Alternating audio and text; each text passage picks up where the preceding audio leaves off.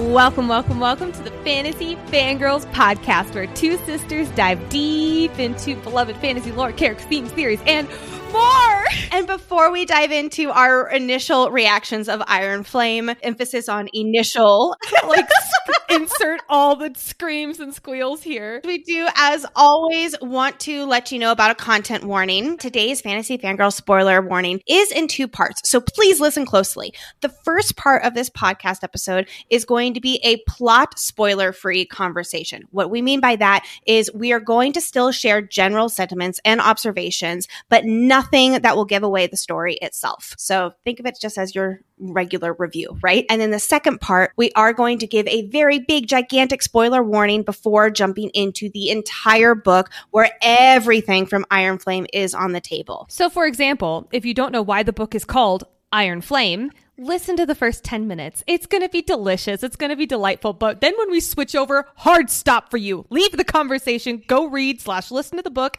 and come back, because we will still be here. And as always, we are adults who say adult things about an adult book. We will be talking about the sex pet. That's all I'm saying for now. Before we dive into our reactions to Iron Flame, we have a few quick reminders for you all. Fantasy Fangirls is now officially on Patreon, in case you missed it. We will be doing our very first live Q&A for Patreon members only. It's for both tiers, but for Patreon members only this Saturday. When she says this Saturday, she means tomorrow, November 11th at 3 p.m. Eastern time. If you also want more bonus content, if you also want an entire Discord, which is just packed with people who are freaking out over this ending of this book. We do have spoiler sections. So if you have not finished the book, well, we still want you to have some caution. You are still welcome in there to go in and talk about the book with others who have not finished it either. Honestly, I'm amazed by our Discord. They have been so good about keeping the spoiler things and the spoiler channels. Like, brava to you all. You deserve so many gold medals. You also get things like voting privileges. You also get early access to episodes and so much more. We have 2 tiers available. All the information is on our Patreon page, which is the link in the show notes. That's all of our announcements today. We wanted to keep it short because, holy God, we have a lot to talk about. So now it's time to be a spoiler-free second year. What a jam-packed book, Nicole. We are barely scraping the surface today as Nicole and I share our initial reactions of key plots and characters from Iron Flame. Before we even kick it off with our spoiler-free thoughts on this book, I just want to take a moment and appreciate the fandom's excitement for this release. It has been so much fun. So many of us haven't felt this much anticipation and thrill over a book since the Harry Potter Midnight releases 15 or so years ago, where we've all been collectively theorizing and getting ready for this big event, whether it's going to the midnight release parties or having a particularly cozy week of reading. I know a lot of you took work off. If you weren't able to, everyone is just collectively so excited and talking about this book wherever they are in the book. And it's just been so much fun and special that we all get to share this together in a way that's very nostalgic. It makes me very hopeful for the future of books. You know, it's just so much fun. Last thing I'll say on this too is just the midnight release party that Nicole and I went to in Denver. Speaking for myself, it was a core memory. And I might actually start choking up here if I go too far into it. But we got to meet so many fans. Thank you from the bottom of our hearts for coming to celebrate alongside us, for doing trivia with us, for giving us friendship bracelets, for just everything. It was so wonderful. For showing us your bearded dragon. Shouts to you, Phoenix. You will forever live in my heart. Everyone, I'm going to echo Lexi. It was one of the most amazing experiences of my entire life. And it's solely because getting to connect with you all in a face-to-face level was just surreal. Absolutely surreal.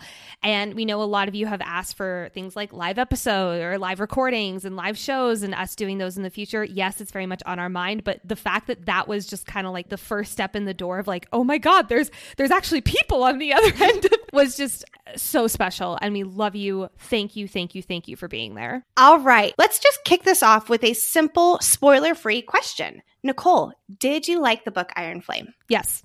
I fucking loved this book. Is it as good as Fourth Wing to me? For a while reading, I was like, oh my God, I think that this is better. There were a few spots where I was like, okay, maybe this is a little slower than I was expecting. So I'm going to ding it down, at least for right now, just to say that they're equal to me. And that's high praise because I gave Fourth Wing a 5 out of 5. I'm also giving Iron Flame a 5 out of 5. It filled so many plot holes for me from book 1, like so many.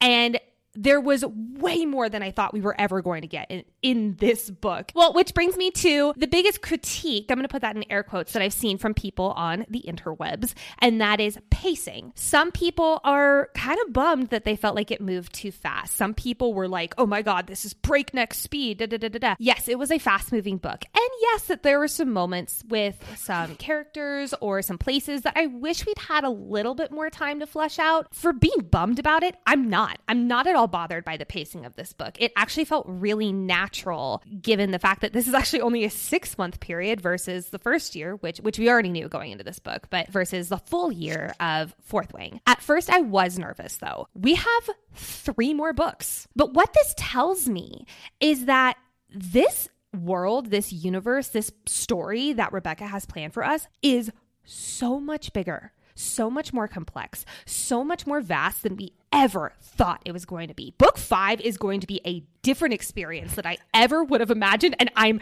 so excited for it. And I actually want to pull something that Snarly Carly, which great name by the way, on our Discord, they said it's like comparing reading the second Throne of Glass book and then comparing it to book 8 in Throne of Glass. This is totally Throne of Glass, spoiler free, but you never have expected it to be an 8-book series ever. I'm only 4 books in and I'm still like, how the hell is this 8 books? It's going to be the same with this series. And I feel like so excited for that because now it's like the bets are off. Like bets are off the table. I have no idea what to expect. This is so jam-packed and I love that it's so unknown. Many thought that this was going to be a filler book. I'm very glad that they were wrong because I don't think anyone could classify this as a filler book. I know that was you. I'm very glad you were wrong. Other things I'll say on this, the part 1 versus part 2. So again, not giving out any plot spoilers whatsoever, but this book is divided into 2 parts. They felt very separate. And actually in a Variety article with Rebecca, she did like all about like post Iron Flame spoilers and all that kind of stuff. She said that she was originally just wanting part 1 to be Iron Flame. That was the book. And her editor talked her out of it. And honestly, I'm really glad she did. I really enjoyed these books being together. I love it when books section them into 2 and sometimes even 3 parts. But I really liked it this way. Here's the one thing I will say about the part 1 versus part 2. I think I preferred part 1 to part 2 until a very specific part in part 2. And then I was like, oh my God, I'm along for the ride. Only other thing I'll say on this in the spoiler free section, something I noticed is the writing style, specifically the chapters length, way different. In Fourth Wing, chapters were long, like too long in my opinion. They were so long. I think chapter 36 is a full hour in the audiobook in Fourth Wing. In Iron Flame, chapters are way shorter, sometimes about 4 to 5 pages, which I found very interesting. I do wonder if like the chapter blurbs that we get at every single chapter, like we did in Fourth Wing, I wonder if Rebecca just wanted a lot more of those in there, which makes a lot of sense. Loved those. Same. And so I wonder if that was the big reason for making chapters so much shorter. And I didn't mind it. It was a little jarring, but I kind of wish that there was like a happy medium that we could find. But for more chapter blurbs, I'm not mad about it. That's my opinions. Again, with the spoiler-free stuff, before I just absolutely start combusting and screaming into this microphone, Lexi, will you take the mic and give your answer to the same question, which is, did you like this book? Absolutely, I did. Absolutely, I did. I can't say if I liked Iron Flame more than Fourth Wing yet. I need to read it again when all this new shiny newness has worn off a little bit. I'll say that they're a little bit hard to compare side to side. They are very different books with different pacing and each have very unique areas where they really shine and a few areas where they don't shine. And it's like, obviously, they are an apples to apples comparison because they're in the same universe, that we have the same characters, and yet they're 2 completely different books where it's really hard to compare them like that. My initial reactions are, because I'm so excited about it, I'm giving it a 5 out of 5. However, I wouldn't be surprised if that might get knocked down a little bit just after we do the deep dive. Not as anything against it, but just like after I absorb it a little bit more and work through some of the areas that I had some big questions on, some confusion on, I'll leave it at that. Yes, there were some moments, like I just mentioned, that had me raising my eyebrows. And overall, it was way more action-packed and fast-paced than I expected.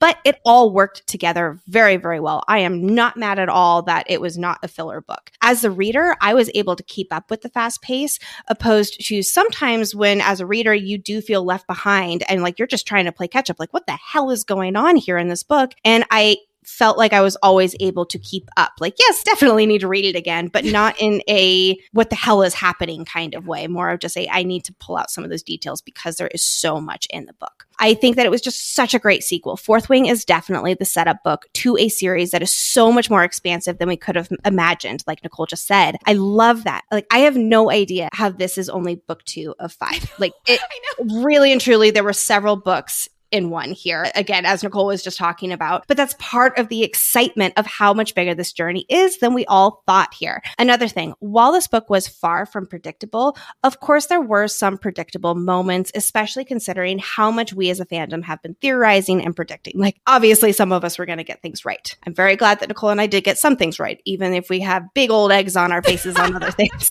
I'll just leave it at that. It was a fantastic balance of seeing a prediction play out on the pages and then boom, there's always a unique twist to it that makes us go, oh, a lot of our questions were answered. But then for every answer, another question pops up. And just like as someone who just loves all the lore and world building and all of the expansiveness of these books, I love it. I ate all of that up here. And I'm so excited to just start firing off all of my questions when we get to the spoiler section. This last thing I'll say here is this book was quite the emotional journey, and there is so much in it. I'm not just a little bit. I am absolutely terrified for this deep dive that we're going to do. So many of our listeners have been like, how the hell are you going to do this? And it's like, well, I don't know.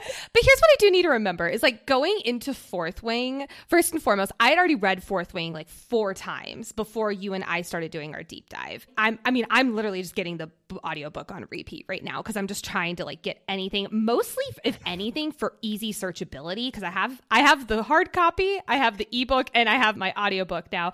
Me too. Is because of that reason, I want to have the audiobook just on like constant repeat so that if I need to look up something for the podcast, it's easy to do. But also, I am very nervous, but then I also need to remember, okay, what was it like going into Fourth Wing? I had read that book many, many times, and I was still nervous. I was still very nervous going into Fourth Wing. Now, to be fair, we didn't have tens of thousands of listeners when we started. I was just going to say, so it's a little different now. I am very nervous, and yet we are going to get things wrong just like we did with Fourth Wing. Like, I hope everyone knows that we are humans at the end of the day. But I also trust that we're going to get the source material down just like we did with Fourth Wing. And that is going to take some time. Hence the November 20th start date. I think that we're going to be processing this book and all of the knowledge as we go through it, which again is going to be a little bit different from Fourth Wing as well. As we talk about theories, as we talk about analyzing it, we don't have as much fallback like we did with Fourth Wing, with all of social media and their theories, and of course the Reddit rabbit hole and all of that. So this is going to be a very different journey for us and for our listeners, but it's going to be one that we're all taking together, and we are so excited. And hopefully we can bring you some peace from this book, and that's all we'll say. I don't know about that, but okay. Well, speaking of which, let's be done with our spoiler-free conversation. If you have not finished Iron Flame, this is our polite but very firm request to leave. Leave now. We promise we'll still be here for you when you do finish the book. Do you think they're gone? I don't know. Last chance. Are they gone? I'm going to think they're gone, because if you don't know that Nicole was right, then leave. You go finish that marvelous book, but I'm going to finally talk about it. Okay, can I just say 3 words here, and you better have finished this book by the time I say these 3 words. Jack fucking Barlow! As soon as I finished chapter 25, which wasn't even the biggest reveal yet, but as soon as I finished chapter 25, I was like, oh my God, I have the biggest egg on my face right now. If you don't know, Nicole and I are going to keep using this phrase. Egg on your face means that you essentially were convinced that something was right, and then you ended up being wrong. And it's just kind of like it's owning it that you were wrong. And it's our way of having fun with the fact that we were so wrong. I was so wrong. We have some major eggs on our face. I would have literally bet, maybe not my children's lives, but I really I died on the hill that Jack Barlow died. I was that was my hill to die on, and RIP to me, apparently. There's so much we need to discuss. And before I just start absolutely screaming into the microphone, I'm going to go back to our outline. I can't believe this fucking book. It wrecked me sideways. Friends, it's time to get the wards up. Let's dive in. Let's start at part 1 and we're going to work our way up here. I foresaw part 1 being essentially all of Iron Flame. I had really predicted that it was going to be a book focused on learning about the knowledge, about really our characters here coming together and learning the truth, and really like the revolution continuing to build up and all of that. And that really was part 1 of this book here. And we just thought that was going to be the book, right? I'm not going to say that would have been enough. I loved that we got part 2. But like part 1 was a fucking roller coaster. And it would have been enough to like satisfy a fandom for sure. Yes, like Violet trying to uncover secret knowledge and more of our characters learning the truth. The long distance challenges Vi and Xaden face, the drama with the News Vice Commandant. You know, when it turned out that it was just part 1, like I remember like reading this book and it's like, how am I only halfway through? It was like wondering holy moly, like what else can happen in this book? I really also loved part 2, but I'm leaning towards part 1 maybe being a little bit more of my favorite.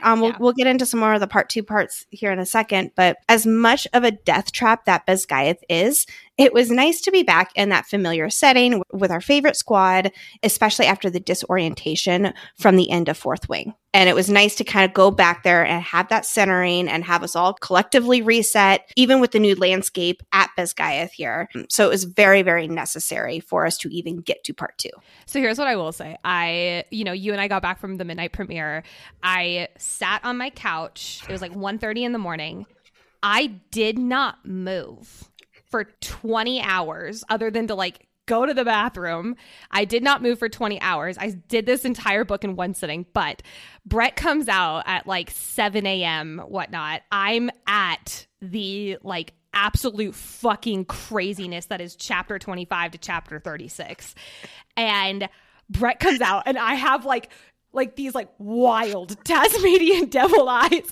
And he's like, did you sleep at all? And I was like, shut up. I was like, Jack fucking Barlow is alive. And like, I had no chill, but literally I'm so glad I did it all in one sitting. I did not touch social media basically for those 20 hours because I was like, I am not getting anything spoiled.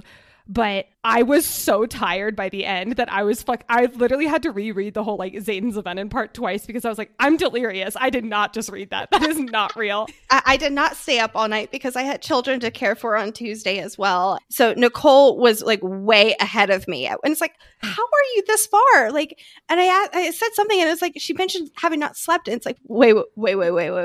Have you literally been on that couch since you got home that I left your house last night? Here's my favorite part. I've never pulled an all-nighter in my life. Not in college, not in high school. The one and only time I've ever pulled an all-nighter is for this fucking book. Here's what I will say, going back to the part 1 stuff. I loved how much we got to be with the other quadrants, especially like infantry and a little bit of healers, not really, but very much with Jesinia and the archives and the scribes. I loved getting to see more of the college and the navigation tests, which were just like, I have so much to say on that. Holy hell, I have so much to say on that. But like getting to see them all working together and like this is how an active military would run at a base. Like you know, in Samara, there's a little bit of everyone, and getting to see that in second year was awesome. And on that land navigation stuff, oh my gosh, it was like hilarious and unsurprising because it just did not go well. It was, of course, they had 2 different maps. Like, oh my gosh, I was just cackling. And the infantry where it's like, oh, he's like our fucking Dane kind of thing. It's like, ah! Literally, I'm going to save a lot of my what the fuck was Violet thinking for half of this book for a minute from now. But she thinks that to herself as well, where she's just like, wow, I am spiraling here. It's like, yeah, you are, girl. For understandable reasons, I'm going to save actually my biggest complaint with the book in just a minute. But okay. Well, it's nothing spicy. It's just my own hill that I'm like, what the fuck is this? But let's start at the very beginning. So Brennan and Erasia and all of this download. I don't even know if I can say mini download. I thought we were going to be in Erasia way longer than we actually were. I don't know if I thought that we were going to be there longer, because I really did think that they were going to get back for graduation. And while Nicole and I are not going to be doing like a tit for tat, especially when we do our deep dive with like, oh, I was right about this, or I was right about that. Like sometimes it is nice just to be like, yeah, like awesome. Check mark, right? The bets list is a different animal. That is different, which we will discuss at the end of this episode here. I figured that we were going to be going back for graduation, and so they would only have a few days there. And I think that it worked. And then I was really glad that we went back to Arisha, even though it was a very different kind of context. So I think it wasn't so much that I'm sad that we got so little of Arisha in the beginning. I wish that we had gotten a little bit more with Brennan, because he was very much a lieutenant colonel when they were there together, and only having very few moments of being an older big brother with her. And I think that was actually pretty, I'll say, realistic, where it's like they just kind of showed up on his doorstep. Like, he's got shit to do. He's got a revolution to run. Like, he's got things to do. And he can't just drop all of it to go hang out with his sister for however many days. So I will say I loved going to the Luminary Uncle in, I can't remember the name of it. I will for the deep dive, and getting to be with Brennan and Mira and like kind of seeing them three fight together. Like, that was delicious. I want more of that. That was really cool. Yes, like Violet, like feeling like she's, just like a child again, like seeing her older siblings fight and all of that. Now, here's what I will say, and this is hopping into our first theory, I guess, that didn't take long. Naolan is absolutely a Venin. Hands down. This is a quote from Iron Flame. Naolan didn't fail, but it cost him everything. I guess that this explains why Tairn is / was, I'm assuming is still, so distraught by a lot of the Naolan stuff. Like, I really need more on this. And going back to the whole, like, I wish we got more in Brennan. Why didn't we get his whole fucking story? The only reason I can think about that is Rebecca's like, wait till book 3. Like, there's still more. There's still 3 more books. So there still has to be some things. But like, I wanted that whole story of how, if I was Violet, I would have been like, you're alive. Tell me the fuck how. Like, what is going on here? He did. But it was in a very surface level, thinking about an iceberg. I think we got the tip of the iceberg that satisfied the general how, which we will dive into during our first deep dive here. But yes, there are still way too many details. Like, before, I wasn't really on board with the Naolan is a Venin, but now at this point, all bets are off the table, and it's like, you're a Venin, you're a Venin, you're a Venin. So yes, he is absolutely a Venin. Like, I'm convinced of it now. Now, what level of Venin is he? Is he the Sage level? Is he one above? Because I'm leaning towards one above. But also, how long do Venin live? Are they like eternal? Because if so, I feel like it'd be a while before you work your way up the ranks. Or is it a matter of power? If Naolan really did siphon that much power from the earth, and God, this makes me sick. But like, if this really did happen, like, maybe he did raise up the ranks really quickly. So maybe Naolan is like one of the big, bad, high level Venins. And can you imagine when we're going to face off with him in Tairn on the battlefield? I'm terrified. Now, here's another thing. I'm also convinced that Naolan and Brennan were in a relationship. Absolutely. I am as well.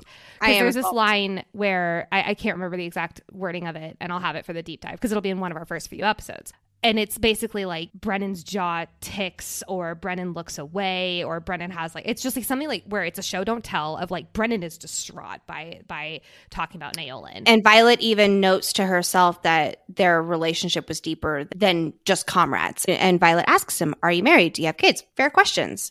And he responds back, again, I don't have the book in front of me, but he says something along the lines of like, I don't have a partner. Yes. And just it's little, very intentional language like that. We might be reading too much into it, but I don't think we are. I don't think so. But that's one of the things I love about this book is that it's not in your face representation. It's just like matter of fact. Yep. It's Riddick is gay or bisexual. It's Rhiannon is bisexual. It's Xaden is a person of color. And it's like, it's just not even, Heaton uses they, them pronouns. Like, it's not even a question of like, oh my God, like even Jasenia signing, like that is probably the most like, oh my God, do people know how to sign? Like, that's the most like question mark thing. And I love that it's not in your face. It's just like, this is just how the world works. And I'm just like, oh my God, there's hope. I love this. Part 1, Andarna. This is our first egg. I don't know if I'd call it an egg, because we were more just very curious about this. Because, well, everyone, she's not golden anymore. No tattoos for us. No tattoos for us, which I'm very sad about that, but that's okay. We'll find something else. At this time, like, I'm not surprised that we found that out so quickly in the book, just because she had to go and see them very soon. I will say she's not nearly as huge as I expected her to be. The way that Xaden was, and Darna's fucking huge. I'm thinking like, oh my God, is she like Sagail size? But she's not. She's just huge relative to her own size. At this point, we're thinking she's a black dragon. And I'll be honest, and Nicole and I were texting, well, I'm sure we'll share our text message stage at some point, but it was just like, I was a little bit disappointed that she was, quote unquote, just a black dragon. Don't get me wrong. Black dragons are fucking badass. And she was even like, they are so rare and she's bonded to 2 of them. And it's like, okay, like I can jump on board. If she is going to be any regular color dragon, black dragon makes the absolute most sense. And that also makes sense that they had to go hide going back to the Vale with 2 black dragons. Like, how did we not pick up on that during our excerpt analysis? I'm going to be saying that a lot throughout this whole thing. But then I was very early on starting to pick up on those camouflage hints. And I was so curious. And so it's like, okay, we're supposed to think that she's a black dragon, but there is absolutely something more to this. It's like, I don't know. Is she like, I still don't know. I still don't exactly know what color she is, but I think that's part of the point, is that she's not a particular color. She's a camouflage dragon, or whatever you want to call that here. I was my ears perked up, and I was curious to just go on this journey of learning what the secrets are about Indarna. And oh my gosh, to quote Nicole, they were delicious. Well, here's what I will say. Like, she goes up to Indarna for the first time in broad ass daylight and sees like, what the fuck? Why is she black? But then later on, she describes Indarna as like an iridescent, like there's like an iridescent purple or it's something like that. I'm totally misquoting, but there's like a different color, and I do believe it was purple. Or because when she's closer to Sagail, she's like, it's almost like her blue scales are reflecting off. And then at the very end, we're going to pull some stuff from part 2 here, but like at the very end during the battle, she blends in with the battlements. That was when I was like, oh my God, she's a fucking chameleon. This is perfect. I love this for Indarna. I will say, I was shocked that she was basically vacant from most of this book until the mega info drop at the very end. Yes. So I'm assuming going into book 3, we're going to get much Indarna, because at the very end, Violet did say to Tairn and Indarna, like, talk, you two. So everyone's clued in on this whole Indarna stuff. I need to go back and reread that section about 45 more times, because I am still confused on like, how does the 7th dragon thing work? I'm getting ahead of myself, but I was very surprised that basically part 1 was just like the Tairn and Violet show. It makes sense. Like, it makes sense. Don't get me wrong. Yeah. Now, when they go back for graduation, honestly, this is way less complicated than it's going to be. I was like, there's going to be all these different things and da-da-da-da-da. And it was like, this is pretty face value. Okay, sounds good. And like, I'm not mad about it. Don't get me wrong. I will say having like the assassins and stuff like that, like Dane's dad getting relocated, but like, oh my God, I have so much. Are we changing God fucking damn it Dane to God fucking damn it Dane's dad? I think we have to. I'm not ready to officially pass the baton over yet. We still have to go on a few Dane rants before we officially do that. Let me just say, I have quite the earful of my reactions video from chapter 35, and it's going to have a big old explicit warning on it, because I'm just literally cussing into the video at like 3 o'clock in the morning. I'm just like, oh my God, I love that. But I 100% agree with you about it being a lot less complicated than I think we were all thinking. I was just saying that we're not going to be harping on about being right versus wrong, but I was right about this. Knowing that they would go back and pretend like something else happened, and having to lie about Liam's death, that was so heartbreaking. And, they'd be begrudgingly let back into Biscayeth, but they'd be very closely watched. Rebecca took it a step further, and the assassination attempts too. Like, I loved those, although RIP to some of our characters. RIP to our guy Kieran. I want to just quote Lexi, because this is one of the texts we shared. I was like, oh my God, Kieran got assassinated. No. And Lexi texts back, RIP Kieran, we never got a chance to hate you.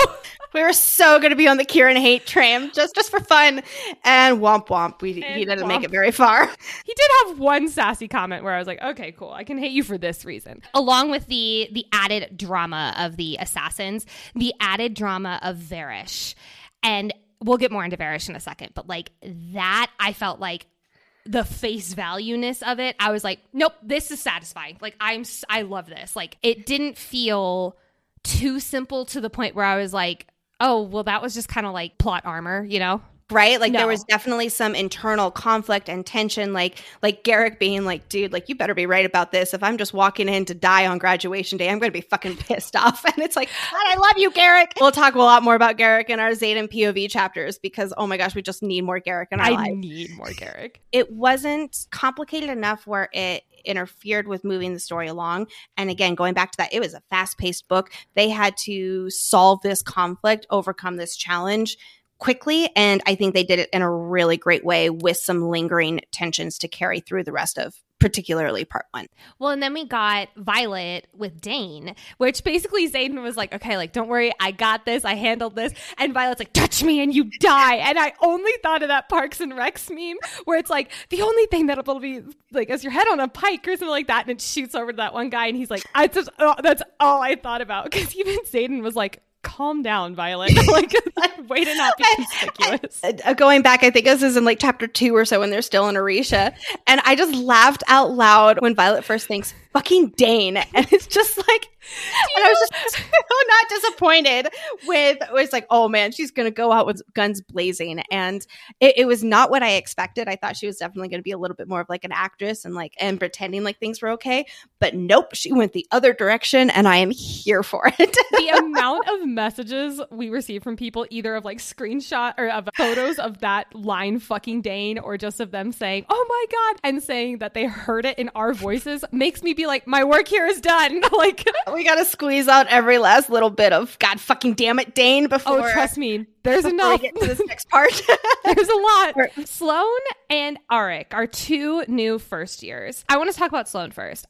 Everything I thought about Sloane was just flipped upside down. Like, nothing I assumed about Sloane was correct. I thought that she was going to play a way bigger role. Now, don't get me wrong. She gives us one of the biggest info dumps towards the very end of this book, and I'm so grateful for her for that. But she was kind of on the back burner, and looking back, I'm really not mad about it. We had so much going here, and I loved her arc. I wish we'd had a little bit more time for the arc to feel fully satisfying. However, like, I think Sloane was exactly what this book needed her to be, rather than what I was assuming this book needed her to be. You know what I mean? I agree. It would have been a little too wrapped up with a bow if Violet took her under her wing, and it was very much almost like she being the Liam role. And I think that a lot of Sloane's arc actually developed off page, and it just worked for us because her arc really started developing after she started receiving the letters. And I love how it was like she is so stubborn. She's like Liam, but she's also the opposite of Liam. Very much like siblings, right? I loved it. And so that was Violet's way of like dangling the letters in front of her so that she would actually start working with Imogen. And I loved that. And when Sloane does start softening to Violet, it's once when Liam's telling her about Violet and his letters. And we know and trust Liam enough to be able to presume what was being said in those letters. And we even get at least we get one of those excerpts from Liam to Sloane, and one of the chapter starts.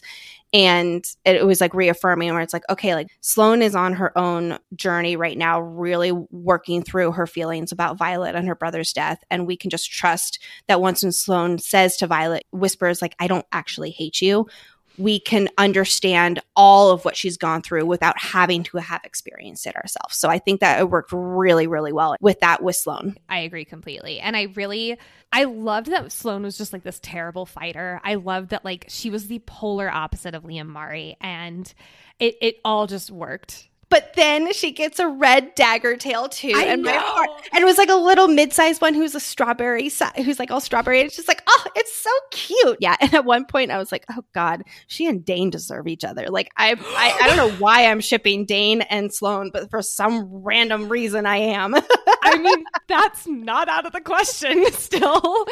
Arik, I did not have this on my bingo card. I did not either. I loved him. I loved his addition. I loved the twist about him being a prince. Like, I love when Violet's like, Cam, and he's like, Arik. He's like, don't say it. And then we find out that he's King Tari's son. And then later on, we find out that he knows about the revolution, or at least he knows about the secret, and he wants to be part of it. And it's just like, oh, you just got way more interesting than you already were. And then, of course, like the whole tension between him and Xaden, with Xaden having killed his older brother, which now we know why King Tari's son died in the Writer's Quadrant. It's because of Xaden. Of course it's because of Xaden, right? Like, of course that's what happened. I love it. I do want to know who told Arik, because there's, again, like we're getting like little like reading between the lines where it's like, ooh, there's a little mystery. Ooh, there's a little mystery that we will learn later on. I thought for sure he was the one who put the pamphlets about the Venin taking over Zolar, I think is what it's called there, and Poromil. And I was not expecting it to end up being Devera, but I was also, I love Devera too, so I was very happy about that. But I was absolutely convinced that it was Arik, like messing with everybody, and that was like his way of infiltrating. I really loved the out of the blue nowhereness of him telling Violet that he's like, yeah, I know that, like, literally, it was, 2 a.m, or not even, it was later on than that when I read that part, and I was like, like, oh my God. I have so many reaction videos because I'd kind of like gotten a clue from some people about like, okay, these chapters are big, these chapters are big, these chapters are big. I had no idea what was going to happen in them, but I made sure to set up my recording station for that, and that unfortunately was not one of the ones that I got recorded, but I wish I had, because I lost my fucking shit. And yes, we will be posting our reaction videos, because Lexi and I both have them. Yes. And then just the Gringotts style heist was so much fun. Like, I'm sorry, I know we are always referring to Harry Potter here, but like, you can't not, with all the blisters and the magic behind these vaults. And may I just say, how convenient, how extremely convenient is it that, wow, the vault only allows those of royal blood in, and ta-da! We have a prince who hates his father right here and behind door number 1. I wonder which one came first. Like, if the idea for that ward came first to Rebecca, or the Eric idea. Because I'm assuming like we have a long way to go for Eric, his character development. And I am ready for every fucking morsel of it. I'm so here for Eric. I am too, especially there. I picked up on the foreshadowing.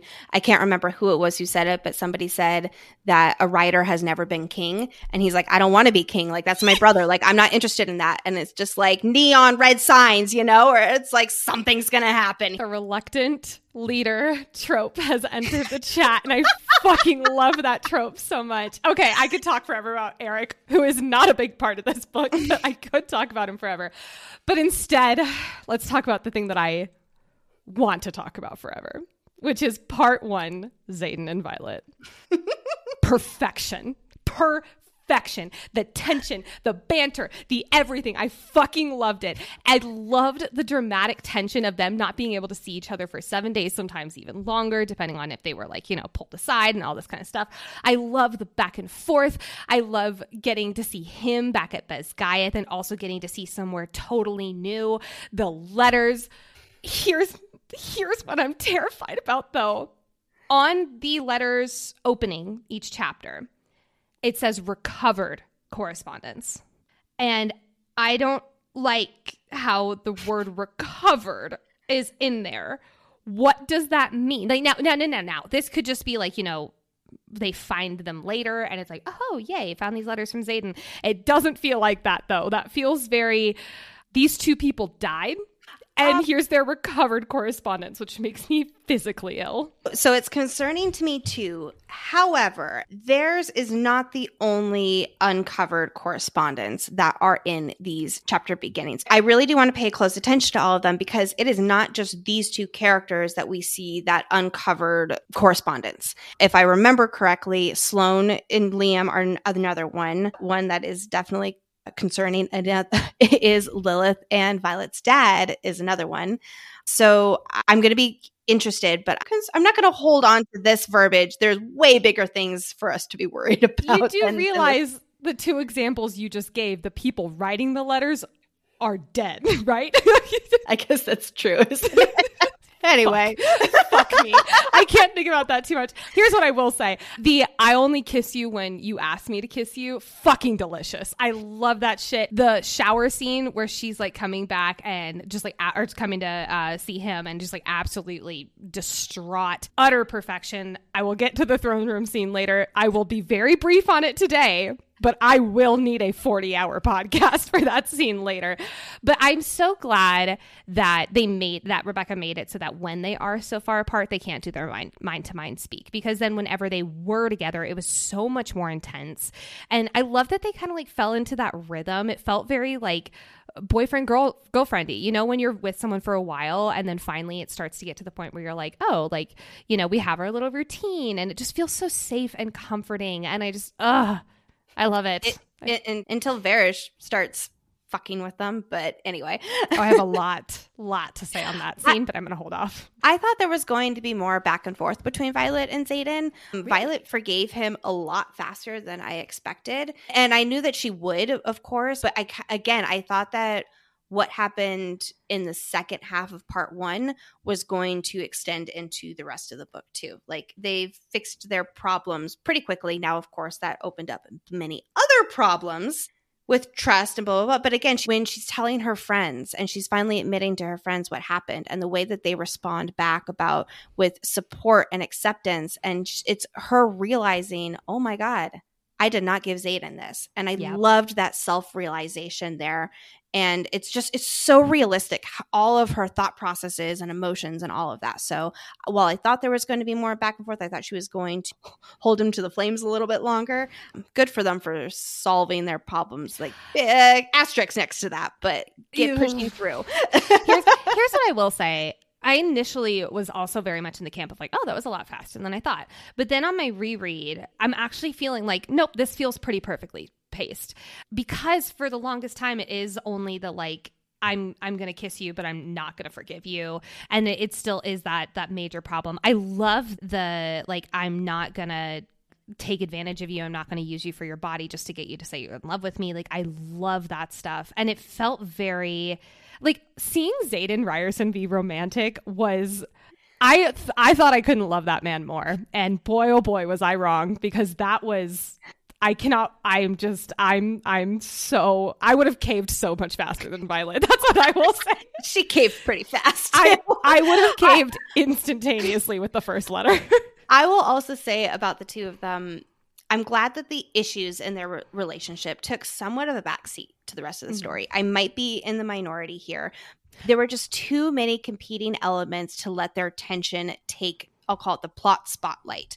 It was always present. Everything between them, like their relationship is absolutely a core element to this story, but it isn't the first thing I think of when I think of Iron Flame. Like when I think about Fourth Wing, their budding romance and their enemies to lovers, like that's all absolutely very central to the plot. And it's much more of a plot B in this one. I felt like, and I really liked that. Yeah. I don't know if I so much felt like it was plot B.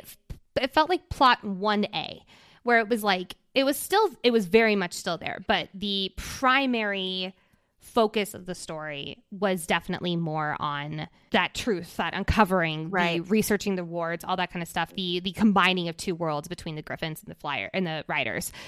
I will say, I don't think it felt very backburner to me, but that's also because I'm like hyper fixating on it.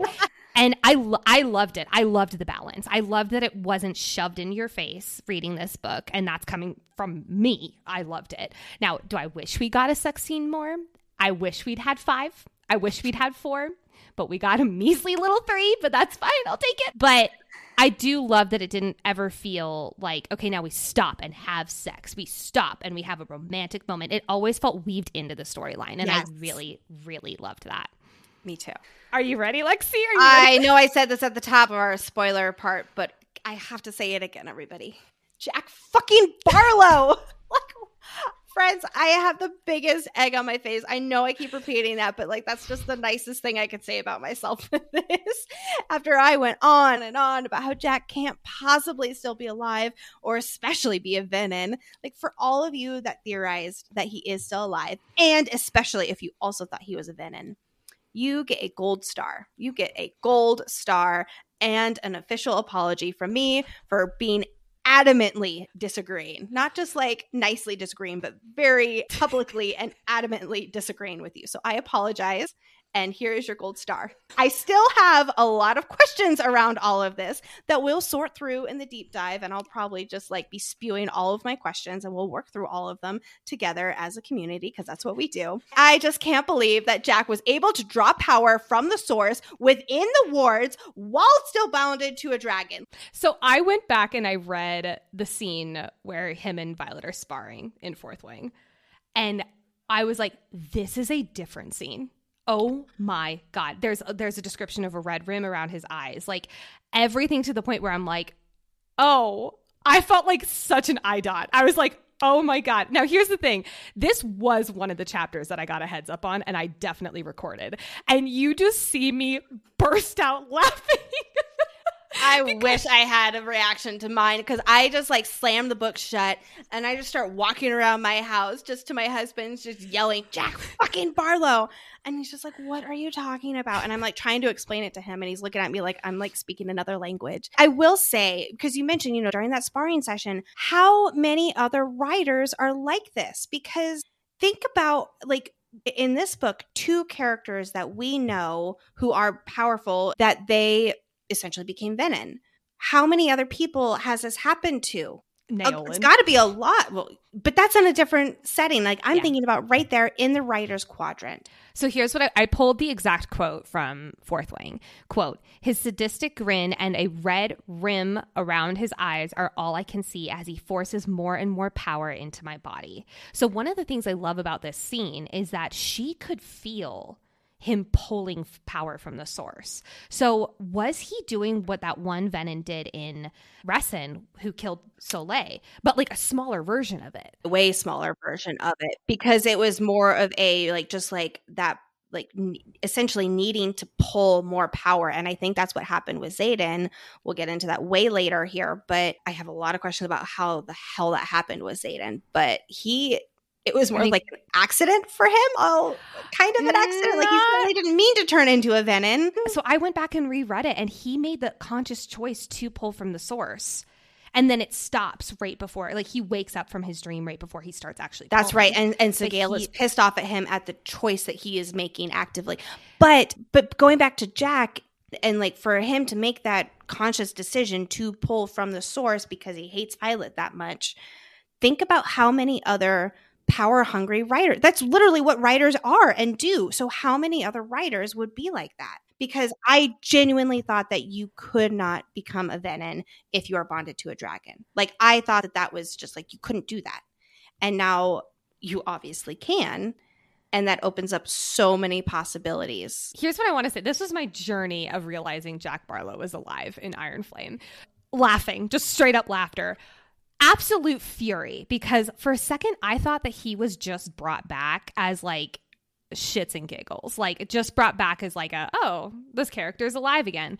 And then which I was infuriated by. I was like, if this is I have been very adamant on the podcast of just being openly trustworthy of Rebecca, and my trust was wavering at that moment.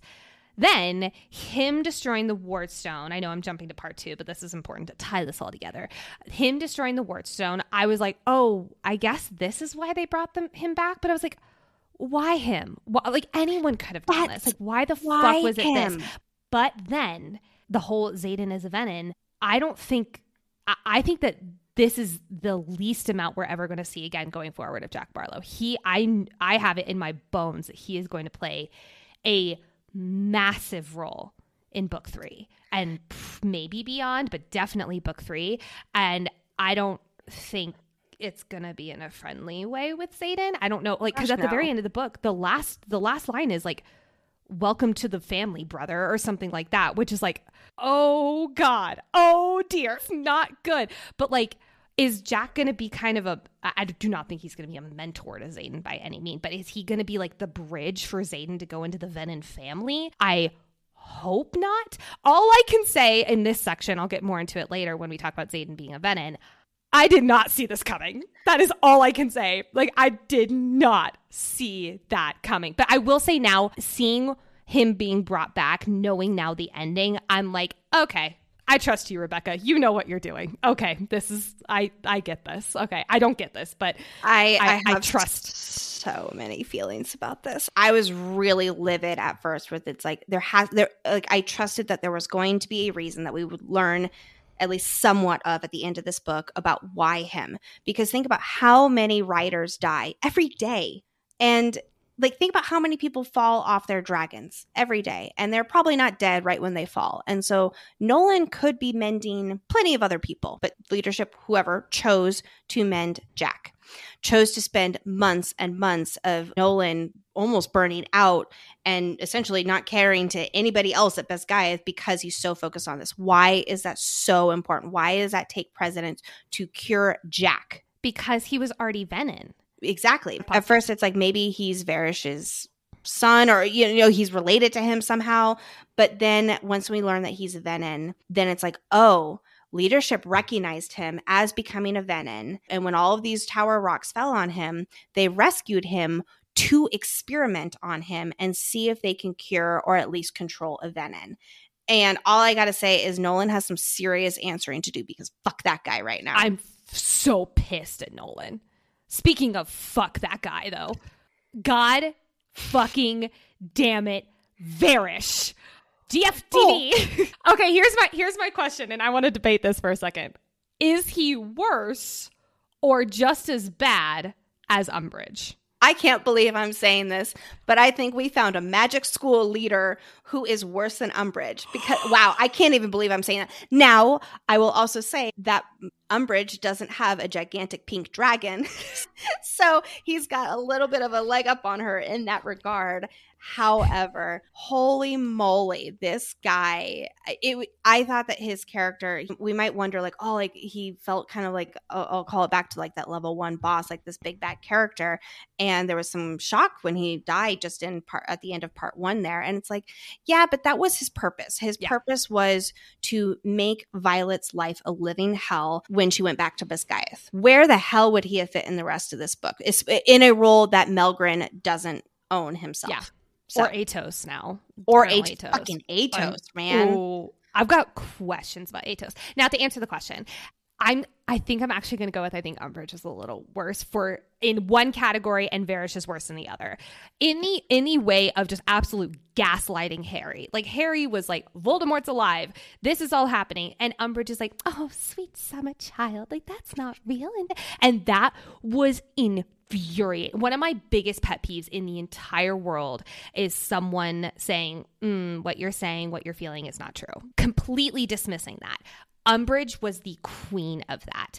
Varish didn't have to do that because Violet wasn't able to outright talk about it. Now, he embarrassed her. He controlled her in ways that were absolutely sickening. And here's where I do think Varish actually does take the leg up.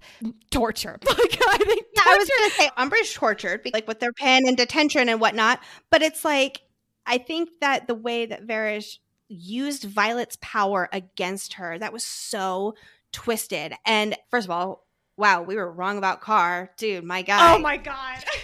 Really let us down, Professor Carr, big time. Professor Kaori is my new favorite on the Basgiath side. Davera is mine. I fucking love I Davera. mean, like, who stayed at Basgiath. Like, oh, yeah. Yeah, Davera is absolutely. It is still so canon in my head that Professor Carr is part of the revolution that, like, I don't believe the book. I believe my head in that way. I'm so confused. I kind of figured as soon as he was pretty much letting this happen to Violet, that was when I was like, oh, I don't think Professor Carr is who we think. And then once when Felix comes into the story and is like an actual mentor to her, I loved how that opened up all of the possibilities to us as readers because just being in Violet's head, we don't know that there's any other way to train for lightning wielding. Nobody does. Yes. And the fact that Professor Carr was purposefully taking her out of her element, not letting her really build up her power in a way that every other cadet was with their signets, it's like no shit. I did not even think about it that way. Yeah. Okay, never mind. You just cured my headcanon. Thank you. I needed that. We need to talk about these interrogation scenes. First and foremost, God, yeah. Fucking called it. I fucking knew that this is one that I will gloat and happily, and there's one more and you all know what it is. But right now I'm just keeping it to this one. I was so satisfied, and not just because I was right, although yes, that was there a little, but like it was so fucking horrific, all of the interrogation stuff. Was I expecting interrogation to be a class? No. Like, I was also not expecting it to be this continuously horrific. I thought we were going to get maybe one interrogation scene where we did have that big rescue. I thought it was going to be Violet rescuing Xaden. It wasn't. It was the other way around, which was perfection. Was like it was terrifying to read, everything about it. But like even just the first practice where she's like, the key is in my desk drawer or whatever, and that's what she has to keep hidden.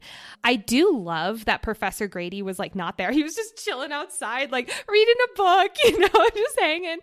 But it does make me wonder, like, is Professor Grady still considered a good guy? Like, they're going back to Basgiath in book 3, it sounds like. So is he still gonna be there? Yeah, they say that at the end of the book, which does not make any sense to me. I'm going to have to reread that because I did not pick up on that. They were like, we have to go back. And I'm like, why? But like the reason— aren't they already at Basgiath? Like, go back to school. She's going to have to go back to finish her second year is what it sounded like, because the wards are strongest at Basgiath and they all want to stay at the wards. Yeah. Even though Xaden's a Venin, and how that works, I don't know, but we're not on that part yet. But I'm assuming that Professor Grady is still going to be there. I don't know. Like, but so that's all part 1 of this interrogation stuff. Second Nicole thought here is, and this is my number 1 issue with this book. Number 1, I was so pissed. I need Violet to be more intelligent and not eat or drink things from a professor who is literally teaching you interrogation techniques.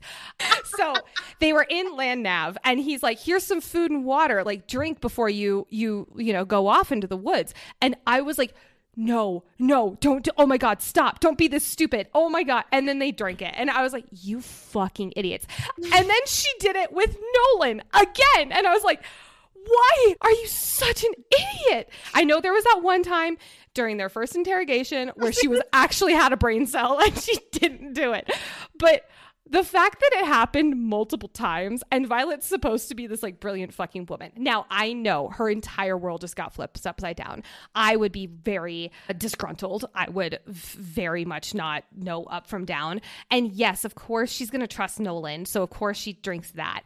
However, an entirely new professor from a school who is lying to you on a class that literally they have been told that they're going to be tortured during, when they're thrown together with the infantry and the healers. Oh, I guess so. That wasn't really, it wasn't torture, but it was still his class. It's still him teaching. I would not trust a fucking word out of that man's mouth. I wouldn't trust anything. And the fact that they didn't even think twice was just— But that was their first time, and then Violet did learn her lesson after that. Except with Nolan, and that was a different situation. That was not in a alcoholic. I do not forgive. I do not forgive this. Okay. It was infuriating. And look, am I actually mad at this book? Of fucking course not. But I was disappointed in Violet during that section. I did not read any of that the same way that you did. I will just leave it at that. I'm so mad. Because here's the deal. Like, yes, I see this in your notes. Yes, they had just invented the serum. But she is a poisons master. She was poisoning people last year. And she didn't think twice about being offered food and drink from a professor whose class is all about getting information out of you and torturing you. Nicole, he's offering them food and drink when they're stranded in the woods and about to do an exercise. Like, I'm sorry, but I don't think you're smart enough. I don't think either of us are smart enough. Oh, I beg to differ. I'm pissed. I'm mad. I accept it. It was just very, like, what the hell? Well, to their credit, the serum was something that they just invented, which I have a lot more questions about the why behind the serum. I think that we can assume it's primarily for controlling the venin they have in their possession, like Jack, but the way that they use it so casually on the squads is extremely nerve-wracking, and it raises a lot of questions. Yeah, and I want to know, like, did they keep using it on all the land navs and they just didn't keep drinking the water? Like, I need more information on this because somebody said that, I can't remember who, but somebody said, oh, like that's a new thing for this year. Like they were surprised. Yeah. And it's like, whoa, what, like, why are they using it on the squads here? Well, and are they using it on every squad or just Violet's? Exactly. Now, here's the third thing about the interrogation stuff. And this is to the like big interrogation. Fucking Liam. Oh, I know, Liam. I wept. I openly wept. I was not expecting it. Just doesn't feel like devastating enough for what we as readers were feeling. Him being so comforting just was absolutely destroying. And this is the line that absolutely killed me. Violet says, "Don't leave me." And he says, "I won't. I swear." Same cadence, same punctuation, 4 words. And it's the same type of way that he said, "It's been my honor." Yeah. When Liam came and he was like, it's like your subconscious just being like, you need to create this hallucination. And the line was something along the lines of, you know, he was there to help her keep her sanity. And his presence there made her feel like she had lost her sanity. And the two being able to live together and both be true was so heart-wrenching and wonderful at the same time. I love it wasn't Xaden. I love that it was too. Liam. I love Liam so much. I was a ball of anxiety during this whole interrogation. And my biggest question was, what in the world is this Vice Commandant's signet? Like, I knew it was going to be something super twisted. And at first I thought it was going to be the truth telling. And it's like, oh, that's crazy. But it's like, oh, nope, that's just one of his minions. And like when we learn that it's being able to see other people's weaknesses, it's like, of course it is. Of course it is. Of course it is. Whenever we do find out what Colonel Atos' signet is, that's going to be equally as like jaw-dropping. Oh gosh, it's going to be so crazy deep diving this villain. We may have grown soft on Dane, which we'll talk about in a second, but we can all safely rally around this fucker in part 1 and a certain crazy ex-girlfriend in part 2. I can't wait to talk about Kat. I have so many feelings on Kat. Jesus Christ. But pause on that for a second because I God fucking damn it, Dane? Question mark? Can we even say that anymore? I think we can. I'm sort of. It does not negate what he did last book. No. And what we were worried about was he can explain it away. Now, I don't think we believe everything that he said, which we're going to get to in a minute. I see you just rolling your eyes like crazy. So okay, I think that it's safe to say that we're both still processing this whole arc. This was one of the bigger, not wonderful surprises to me. I also want to take this moment, not just about this particular part, but about other parts like Jack Barlow and the end with Xaden, is I think it's important for all of us as readers to not be upset about something simply because it's not what we expected or even hoped for. We've had such a collective emotional attachment to hating Dane this past year that now it feels like kind of an empty hole. It's like, what am I supposed to feel now here? And it's a very weird feeling that we're all going to work through together. Was Dane's arc, I'm going to just call it that, he had his full redemption arc in this book. We very well might see more in later books, but I know, right? Was it faster paced than I would have preferred? Yes, absolutely. But it worked for the story as a whole because it's just such a fast-paced book. I also think that it was a well-written emotional journey for Violet as we're inside her head from when she first says she fucking hates Dane to when she listens to his side of the story, but she can't forgive him still, to when she eventually admits to him and herself that she doesn't think she ever will. Even though I felt like it was fast-paced, it never felt unrealistic. Yes. I am also still processing this, and I don't think I'm going to be done processing this until we are done deep diving Iron Flame. So keep in mind that Lexi and I both have the right to change our minds on this experience that we have. Initial reactions. Initial reaction. I was wondering, like, after reading this, I was like, do I still hate Dane? And the answer is not really. Am I mad at him? Of fucking course. What he did was not okay. Do I believe him? That's the big question that I'm rattling with right now. He mentioned that, you know, he accidentally read her mind. Yeah. He mentioned that he really only did it once. But the cups, her face, and everything around it, I don't know if I can believe him on that. What twists my mind is that when Xaden and Violet are talking. This is after Xaden's confessed about his second signet. He admits, like, that's why I let Dane come with us, is because I could read his intentions. But he wasn't there, at least as far as I'm remembering. So please forgive me if I'm wrong here. But he wasn't there when he admitted to Violet, he, meaning Dane, admitted to Violet that he had only read her memory once. So we don't have Xaden's intrinsic power in that moment to see, like, to fact check it, basically. Yeah. Was it fast? It was faster than I was expecting. I was expecting this in book 3 or 4. Like, I was not expecting this anytime soon. But like you're saying, Lex, did it feel disingenuous? Did it feel unrealistic? You know, like, I think about season 8 of Game of Thrones. Like, Dany's whole arc there was absurd and unrealistic. And do I think that's where it was going in the books? Absolutely. But it was so fast to the point where it was like, wait, we didn't get a chance to see how this worked. I think we got a chance to see how it worked in this book. The sparring scene where I loved that scene, by the way. Oh my fucking God. I loved that scene with Dane and Violet sparring, where she threatens to, like, basically cut off his hands. Xaden does the same thing in his POV chapters in his head. Like, and then Dane's like, what did I do wrong? And it's just like, oh my God, Dane. And that's why that is why I don't think we can let go of God fucking damn it, Dane. I think it's just changing a little. It's changing to you idiot. Like, oh, it's like you know, in How I Met Your Mother, where it's like, oh honey, yes. Are we gonna have to start going, oh honey, Dane? God. No, I still want to say God fucking damn it, Dane. I can't get rid of it. It will never leave my body. It will, because he, at least without the knowledge of book 3 and beyond, like, I do wonder though, like, is he lying? Is there going to be another arc we don't know about? Like, I don't think Dane is done by any means. But I will say, after the interrogation scene, I 100% concede he is a Hufflepuff. Absolutely. No doubt in my mind. Thank you. You're welcome. I don't know how I feel about him still being a Hufflepuff. I was talking to several people at the midnight release party about this, me and my fellow Hufflepuffs, but he can sit at the same very long table as us, as long as it's not near us. But back to the plot sequence here.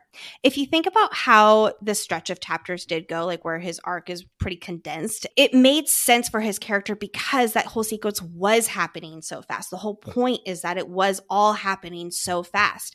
And Dane was still questioning everything. He didn't have time to process all of it. Like, literally, Xaden's like, hey, you either come with us or you die. Like, and he was like, I guess I'll come with you. Yeah, I guess he doesn't really have much of a choice in that matter. And so I think that he's still processing all of it as well for himself, but he's going to at least be alive while he processes it. So I don't know how it could have been more drawn out for him in a more satisfying way, just because of how the plot was moving so fast that it wouldn't have fit in any other way.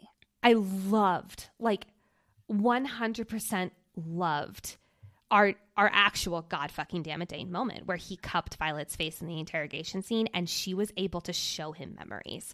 Yes. That was, like, I'm getting chills thinking about it. I loved that scene. I remember texting you when he switched Sloane into Violet's squad. I remember texting you being like, was that a peace offering? Like, what was that? You know, and like, am I starting to like Dane? Because like, that was way faster than I thought. But I love that we get this moment. Like, there's like these little moments throughout where he is trying to, I think, figure out what the fuck happened to my best friend.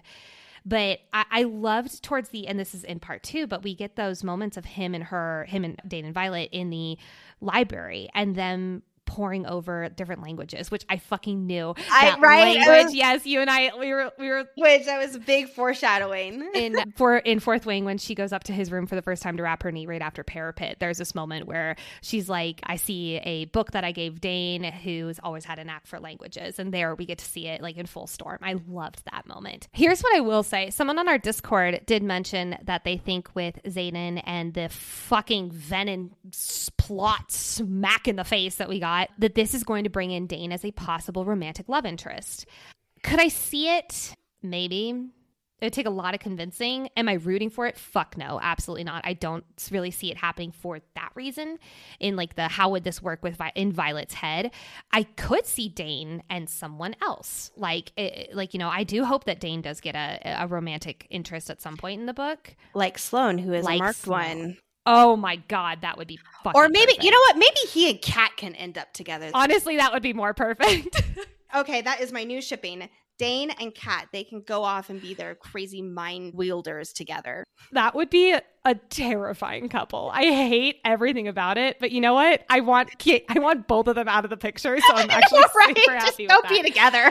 Oh my God. We're going to have so many more thoughts on Dane. These are just our initial thoughts. And it is, if I could sum up Dane my thoughts about Dane after reading Iron Flame, it's, what? Mine is, God fucking damn it, Dane. A question mark and some pity in there. Yes, exactly. And I don't know how I feel right now. And again, I think that after the deep dive, specifically after the deep dive around the interrogation stuff, I'm going to have a lot more concrete feelings about it. But for right now, I'm very much in the same camp as a lot of readers and just kind of like, oh, I did not expect that in this book. But again, it didn't feel disingenuine. And I really appreciate that. I will say really quickly, because Rebecca at her midnight release, someone was like, can you share one line from Iron Flame? And she says, I reach for Dane's belt buckle. And it caused everyone in the audience to absolutely freak out. And we got tagged in this video so many times. And it was after my social media hiatus. So I was back on it after reading the Iron Flame. And I was just cackling because I was like, Rebecca, you knew what you were doing. Because it's in the scene where the Griffin Flyers and the riders are climbing up the like switchback mountain, which I'm not gonna lie, I could have done without that scene. I'm gonna be straight up honest. But where Violet dislocates her shoulder and Dane pops it back into place and he gives her his belt to, fasten as a makeshift sling. And I was just cackling. I was like, Rebecca, you little pot stirrer. I loved it. It was so funny. The rescue scene. Nicole, I know you have so many thoughts about this. I'll try to keep them pretty concise because I have gone into quite a bit of this. I fucking called it is another thought that I have, but I won't digress on that too much. Here's what I was not expecting, because I was expecting, some kind of rescue scene. I did think that the characters were going to be reversed, where it was going to be Violet rescuing Xaden. I was not expecting this to be the first time Xaden says, I love you. But it was fucking perfect. Perfect. I loved it. Even Dane thought it was perfect. Like later on, like in part 2, he's like, he admits that he was about to fall in love with Xaden after hearing that speech. And I was just dying laughing. It's like, okay. One of those moments where I was like, I might actually start liking you now, Dane. Like, stop talking. I'm going to like you. Jeez. I will say the line, my heart only beats as long as yours does. When you die, I'll meet Malik at your side. Don't like that. I don't like that. Xaden? Yeah, that's nope. A big, that's foreshadowing, and that's not good. Don't want this book series to end, but I also want it to end. So that's all I'm going to say on the rescue scene now. We're going to do an entire deep dive podcast about it, and I'm assuming it's going to be one of our longer ones of this stretch, but I loved it. I loved the rescue scene. It was perfect. Me too. And then another character joins us for this rescue scene. I was not expecting Lilith to do her big Snape info dump here. I'm going to be honest. For me, it felt a little out of nowhere. I wish that there was more build up to it. Am I mad about it? Not really, because we did get a lot of truths out of it. This is one of those ones that I was like, oh, I really wish we'd had more time here to like really get into this stuff. I think it would have made her death at the very end way more heightened and dramatic. Not saying that it wasn't, because Lord, it was, but like it didn't have the same Liam effect by any means. Oh gosh, no. Yeah, I'm glad that we were right in the sense that Lilith had her own agenda. Like we were pretty on the mark with why she had Violet go into the Writer's Quadrant. We still don't know about what happened with her dad, but I'm pretty positive that he was killed off and she knows it. And what was surprising to me was what we'll find out later with her deal with Xaden. Yes. I did not see that coming. And the fact that she called in a huge favor for him to help Violet reinforces that she ultimately does love her children above all else. Like, of course, we get that way later in the book in multiple ways. Yeah. But imagine the kind of favors she could have called in, and she chose her child. Now, as a mother, that is an absolute no-brainer, but this is Lilith Sorrengail that we're talking about here, which is, I'll call it the plot twist, but it's not really a plot twist, but it wasn't a big, grand, oh my God, this is the reality of what happened, like we get with some other big plot twists. but it was kind of like a nice filling in the gaps, filling in some of those plot holes, filling in some of the reasoning that were missing, understandably, in Fourth Wing. So I'm glad we got that, I'll call it closure. But I do believe that the whole Lilith plotline throughout the book was lackluster. She's also just not a warm, fuzzy person. Like, of course we're going to be more upset about Liam's death because it's fucking Liam. Here's what I will say. I understand why this info dump needed to be here, because for Violet later on in the book not wanting to ask Xaden questions because she's afraid of learning the answers. And I understand why this needed to be here. The favor was like, whoa. And I'm going to say this a lot in the Xaden POV stuff because it really felt like those two plots didn't talk to each other. And I was like, wait. But I'll save that for that episode. It was really satisfying to get this confirmed. It felt a little like you're saying lackluster. I do agree on that. But I do also think that, to your point, it was because Lilith is just not a deep, warm, and fuzzy person. But the satisfaction of getting that confirmed was really, really beautiful. It was not surprising, other than the favor part. That was pretty surprising. Mm-hmm. It wasn't surprising. It was just like one of those, like, you know, like when a square peg goes into a square hole and you're like, oh, or like when you peel the plastic off of a new refrigerator. Like, it just felt like that. It felt like, ooh, this feels so good to finally learn what it looks like underneath. And I loved that. I really did love that. I, again, was not expecting it in this book. I thought that this was going to be a way later book. You definitely won this bet, Lex. But I do really want to know more about the dad, and I hope that Lilith dying still leaves open that mystery, which I'm assuming it does. Where is his research? Like, I cannot believe that we didn't go there. Like, with all of their information searching, with all of this stuff, I understand that his research was not directly related to the wards, and that was absolutely the pressing matter here. But what if there was research there, and she could have found it? I know. Yeah. I really hope we get that at some point in the series. I hope we do, because I'll say the dragon lore was definitely like plot C in this. I mean, yes, absolutely. Yeah. With Andarna and all of that ended up being a very big piece of the puzzle. But it was but it was quick. There really wasn't a lot of dragons were not a central theme of this book, which I didn't expect them to be, because I do think we're still focusing on the humans part as we continue building the foundation of all the dragon stuff, which absolutely we got in this. We got more foundational information that was key to moving forward, because Violet's dad's research is all around feathertails and whatnot. Like, okay, I can see that. I really do hope that we still get that, but I was surprised that we did not get any of that, get more on her dad in this book. Same. Yeah. But that gives me hope, again, going back to my initial thoughts, my spoiler-free initial thoughts. This world is so much bigger than we thought it was going to be. And the fact that we got all of this now means that I hope, and I'm pretty sure, we're going to get a lot more of that later. Like, Violet's dad is not out of the picture. I think that he is going to play a major role in this series somehow. Obviously not an active role, because Homeboy is dead, but like is he? Because at this point, people saying, hey, he could be the big bad Venom. It's like, what the fuck do I know? Sure, he can be the big bad Venom.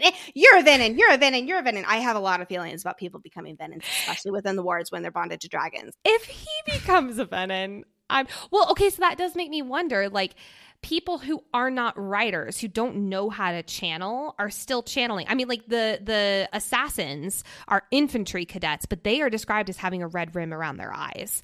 Like, yeah. Wait, what?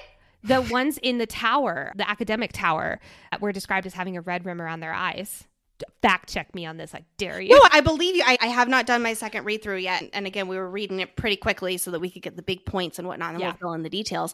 But it does make me wonder, like, I guess anyone can become a Venom, and in that case, it's like we know that, though. We know that because the third brother became a Venom because he didn't have all those powers there. So that's the core reason why people become a Venom. But now it's looking like, with writers being able to become Venoms, like, we're not done seeing people we know and love becoming Venom. And no. I have 0.000% idea on who is going to turn. I'm sure after our deep dive we'll have a few more ideas, but I'm like you. I have so many questions. I have lots of questions too, but let's go ahead and move into part 2, because holy moly, we got a whole other book now to talk about. I think that this is the case for both of us here. It took me a little while to get into part 2, mostly because it is such a big shift from Basgiath. It's nice to have the still familiar grounding, though, like with classes that teach the truth now, and our characters who we know and love who are now here together. But it definitely did take some getting used to in a new setting, and especially with the introduction of the Flyer Cadets. I agree with you completely. Boring's not the right word by any means. I also was up all night, and this was like around midday the next day. This was the closest I was to falling asleep while reading, and that's not a dig. It was just kind of like, it was just coming off of the absolute sheer roller coaster that is 25 through 36, and then just being so in a new world that is much more slower pace, which it needed to be. We needed that slower pace to like understand what the fuck was going on. It was a little jarring, but like not in a bad way. It definitely felt like a different book, and like you had to kind of get into the zone of it. I will say I woke the fuck up when we got to the second Signet stuff. And it really wasn't until that, like, yeah, the Cat tension, Cat's uncle, that whole palace scene with like them fighting a Venom, that was really cool. I can't wait to reread that. And I think that I'm going to enjoy part 2 a lot more on my reread when I'm able to like sit with the material a lot more and honestly understand a lot more. It was very overwhelming getting all this new info. So I think that like getting all that info under my belt, I am going to enjoy it a lot more. Once you get to the second Signet stuff, you're wide the fuck awake, and then it's just a roller coaster through the end of it. So that was really, really cool. And I understand why part 2 needed to be in this book, because it did. I think the ending that it needed to have, the understanding Xaden's second Signet, which I do wonder if we're now going to get way more Xaden POVs, because I'm assuming that was the big reason why we didn't. I definitely liked part 1 more than I liked part 2, but the second half of part 2 made everything so worth it. We do need to talk about Kat a little bit, though. I don't want to harp on her too much, because one of our biggest gripes is that she exists. Just that she was like in your face in the book. And it's like, whoa, girl, you can dial it down just like not even like just her as a character. It was like, yes, I loved getting the context of Xaden's sexual history. Yeah. Like not only that, but like they were engaged, they were betrothed. Like it gives us a peek into Xaden and his history that we wouldn't have gotten otherwise. And I love that. Also his status. I loved getting a peek into his status. Like, so I was reading, I didn't write this in the outline, but I was reading an article that some listeners sent to us about like basically interviewing Rebecca after Iron Flame came out. So she was able to talk about a lot of the spoilers. And people were in the article asking this exact question, like, why was Kat just a lot? And what I loved Rebecca's response. She said, honestly, Kat's kind of in this book as a test of feminism. And here's what she means by this. The fact that Kat is so power hungry, she is not after a man. She is after the crown. Yes. And the Tyrandor status that comes with it. Rebecca was basically saying, like, that if Kat were a man, we might be having very different experiences. Like, but Kat is a woman and she is very power hungry. Personally, I think if a guy was acting like this, I would have been like, sit the fuck down, just like I said with Kat.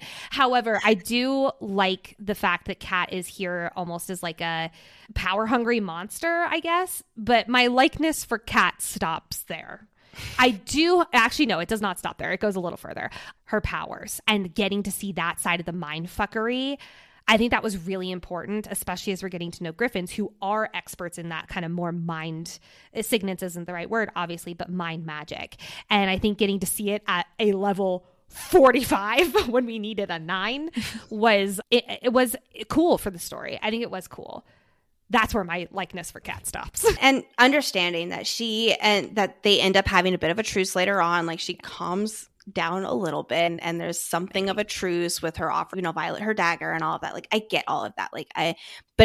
We're talking a lot more in that concentrated part 2, like kind of like the first half of part 2. Yeah. Even her friends and her sister were like, shut up. Which for me, I was kind of like, okay, if your friends and your family are saying this, like you could have taken it down a few notches. I think that was where I was like, can you please stop? I do get where we needed it for like the dramatic tension between Xaden and Violet, because like, or else maybe it would have been too easy with them, which actually they were fighting nonstop. So I don't really know if I do believe that. But to be fair, Kat was the instigator of a lot of those fights. But it also like getting Violet off kilter. Now I will say, Violet, you are so intelligent. Look at everything Xaden does for you. Like actions speak louder than words here, especially Kat's words. Like it does kind of feel like she was able to get thrown off balance a little too easy. Now, obviously, Kat's powers did play a huge role into it, but Violet needed to feel those feelings for her to be able to exploit them.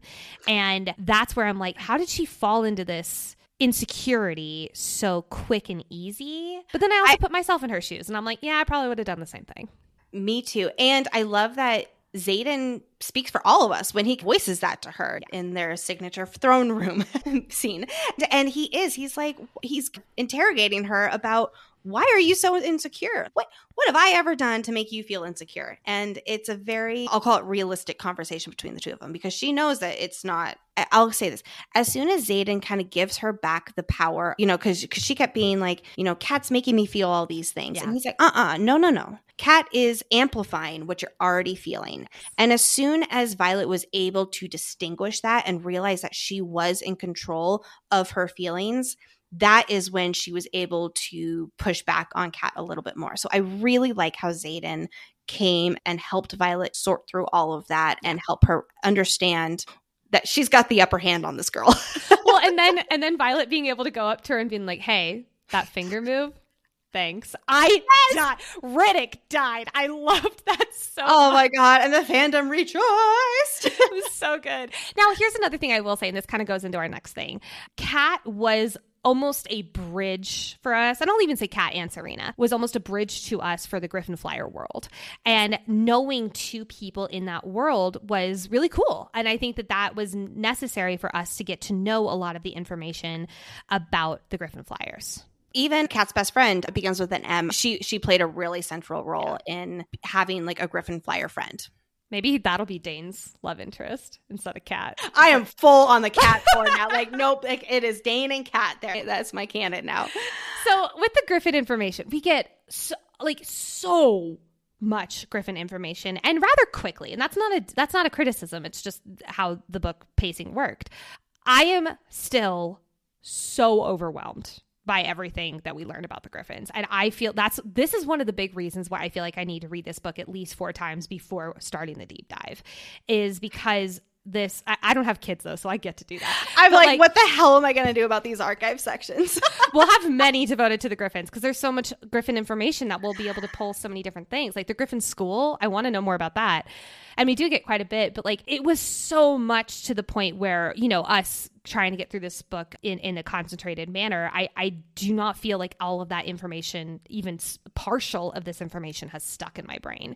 So I have a lot of questions. And mostly it's just like, what? It's not like theoretical, like, ooh, intelligent questions. It's just like, I don't remember what that said. I am excited to go back and get this Griffin information under my belt. But for right now, I still feel like, whoa. I will say the Uncle Manor, the Kat and Serena's Uncle Manor scene, so awesome. I loved having that. I am also so excited for the fan art that's going to come out of this, because the fan art from Fourth Wing, it was beautiful, but it was mostly dragons and a war college and Violet on the parapet and leather. And that's what we got. And I am so excited because, again, our world is expanding. We're seeing beautiful places. Like Basgiath is not beautiful at all, like maybe in a harsh way that it is, but we're seeing palaces and luxury. And I'm just so excited to see the fan art that's going to come out of Iron Flame. I can't wait to see Violet's dress. And someone depicting her. And honestly, Mira's too. I would totally wear Mira's dress. I love that. I do love in that scene where Violet comes in and Xaden just like goes up to her and they just like have it out, like not in a fighting way, like in a sexual way. And everyone's sitting down at the table and there's like 40 people and they're like, like, I tell you what, they are definitely some horny early 20-something-year-olds, college-age students. My gosh, there is a war going on, people. Now, speaking of this, let's talk about the spice in this book. Lexi, what were your thoughts? What were your thoughts on the spice in this book? I thought it was good because I said before, you were like, we need 4 scenes. And I was just like, 4? Like, really? And we got 2 big ones and then the third that was equally as big but in a different way. And I was about to say delicious, but that's quite the pun. No, I think it applies here. Tasted like chocolate cake is what it did. I can't look at you in the eyes for 5 years. It was good. It paced well. It wasn't like anything out of character or something like that. Like it was good. 2 thumbs up, 3 fingers. It was so boring. Okay, fine. I'm going to take over then. I fucking loved the spice in this book. The shower scene, I just got to it in my reread, and I was like, this was perfect. It was perfect. I thought the timing of it was perfect, where there was enough of that. Like, you know how in our predictions episode I mentioned, like, I think that this is going to be, you know, like that tension and everyone kind of like build up again. And yes, we really got that, like with the kissing and all that kind of stuff being like the appetizer to that scene. I thought was wonderful. But then even getting into part 2, getting more of that, they're settled in the relationship, and seeing it from like that side of the sex scenes of like, oh, they just wake up in bed and she like goes down on him. Like, I love shit like that, where it's just like, oh, this is just part of like their lives together. The throne scene, however, was, so I'm not going to lie, I have almost mixed feelings about it. And here's why. What? I know. I can explain why. It was wonderful. Reading it was a jam. I will reread that chapter many times in my lifetime. Xaden speaking into her mind and like almost projecting his feelings into her mind. I was so distracted, might be the right word. Distracted by it to the point, because I was so on Intrinsic Watch. I think this is why I was kind of like, you know, because like he has this For me, moment. it felt like very intimate. It was him being extremely intimate with her. And that's where I'm settling now. But the fact that he then like goes over and like grips the desk and has this like really like, what the fuck did I just do moment? I thought he let his power slip too much and he like went into her. And I was like, wait. So for me, I think the reason I was distracted or like the conflicting with it is because I was so focused on that second half of the scene where I was like, what does this mean? What happened here? And da-da-da-da-da. And so I think that it did take away from the spicy meatball that was earlier in that scene, which is why I'm excited to go back and reread it, because I think I'm going to enjoy it a lot more without being on like heightened Intrinsic Watch. Maybe I wish there was one more scene. I do. I could have done 4, maybe even a 5th, maybe even 10, but it felt natural. Nothing about them felt forced or like they were taking a pause from the story to like go bang one out. Each spicy scene had a very particular purpose, and I love that. Yeah, that's all I'll say for now. I can't wait to get to the throne scene on my reread, because I do think I'm going to enjoy it a lot more, not being on such heightened Intrinsic Watch. Speaking of which, Nicole, so before I let Nicole just like go crazy here, I need to share with you all. So when I got to the end of the chapter, just picture me. I am laying in bed. I am exhausted because it's been a crazy few days. I have my earbuds in. It's like 11 midnight or something like that, where it's like I'm able to shut my eyes anyway. And when I got to the end of the chapter where Violet asks, "What's your second signet?" I bolted up in bed and I was like, fuck, there is only one option. And Nicole was right. Nicole is fucking right. And I immediately go to text her, and it's like, I had not gotten to the next chapter yet. It was like, as soon as I heard a second signet, because my whole thing was, I ultimately did not think that the marked ones had a second signet, and therefore Xaden would not have a second signet. I thought that he had a much more powerful shadows wielding, and that was what made him an Intrinsic in so many ways. And so I particularly love that this popular theory came to light in a way that we didn't predict. We all assumed that he would have a second signet because all the marked ones had a second signet. And I didn't think he did, like I said, because I didn't think that the marked ones ultimately had a second signet, which I think we can now assume that they don't, but it wasn't addressed in this book. But just the emphasis on Xaden having a second signet and that being so unique, I think that it's safe to say that they do not. And then, of course, he has a second signet because of the same dragon bonding with a direct descendant of him. I love that callback to the info drop from Fourth Wing. We've talked a lot about that, and we speculated about the meaning. And give Xaden a second signet was not on our bingo card whatsoever. All right, take it away, Nicole. You know those moments when you read a book and you just have an out-of-body experience? This whole slew of chapters was that for me. So picture this. They were in the cave. I'm listening while I'm cooking dinner. This was one of the few times I wasn't listening and reading at the same time, because that's just how I decided to gobble up Iron Flame. So weird. I can't even imagine doing it. Here's my deal. If I had just physically read, I would still be reading. I am such a slow reader, but I also didn't want to be coloring because I was afraid I was going to fall asleep. So I wanted to have the book in front of me. Also, then I could see italics versus non-italics. Like, when I tell you I was on such a heightened Intrinsic Watch during this book, I cannot even tell you, because something in my gut just knew that it was going to happen, which, let me get to this. They're in this cave and all this kind of stuff. And I'm not going to lie, I was kind of like, like, okay, a cave. And then Sloane, again, I'm only listening. listening and I'm cutting vegetables. Sloane says people who bond a dragon that someone in their family has also bonded get 2 signets or go mad. I slipped, did not cut myself, thank God, dropped everything I was doing, sprinted to grab my book, hit the 30 seconds back button several times, and like read it and wept. In that moment, I was like, oh my God, we're getting it here. We're getting it in this book. And then when Zane and Violet are fighting and she says, what's your second signet? Like I have chills all up and down my arms, even though right now. Yeah. like that was just one of those moments in books where it was like, this was perfection. Like 10 out of 10, no notes. And I haven't gotten to this part in my reread, so I'm so excited to get to the intrinsic info dump. But much like you, Lexi, I love that it's this major theory that's been dividing the fandom and all this kind of stuff. And we get it in a way that was not expected. To your point of, yes, it is a way that's not expected because it's not the marked ones that have second signets, which I do have questions in regards to that Liam and Ice and everything like that. But that's for a different episode. But I love that it's also not just like an intrinsic, it's a type of intrinsic. And getting to see this in action also like during the meeting where like Xaden was able to read one of their intentions and getting to tell Violet what was happening in real time, that was so great. And I think it was really important for us as readers to see it in action so we know how this works. But one of my favorite parts, and this is just absolutely brilliant from Rebecca Yarros, is when he's confessing is not the right word because he doesn't really confess. She figures it out. But in that scene, Violet has this like very small paragraph of like kind of thinking through things in her head. None of it is in italics. I'm gonna get on my high horse about the italics thing again. And Xaden responds to that. Rebecca is in that moment confirming that every time he's responded to a non-italics thought in her head, that was him using his intrinsic powers and not their bond. That was perfect. It was, yes, I'm excited because, oh my God, this thing that I have literally been so open on the internet about dying on a hill about did come true. But I'm going to put all of that aside because really and truly, as a reader, this was just such an amazing book moment to get to experience that. And this is one of those things where I'm like, I will never be able to read this for the first time again. And that really sucks. Like, it's like getting to reread the Brennan cliffhanger at the very end of Fourth Wing. Like never getting to read that again is definitely tragic.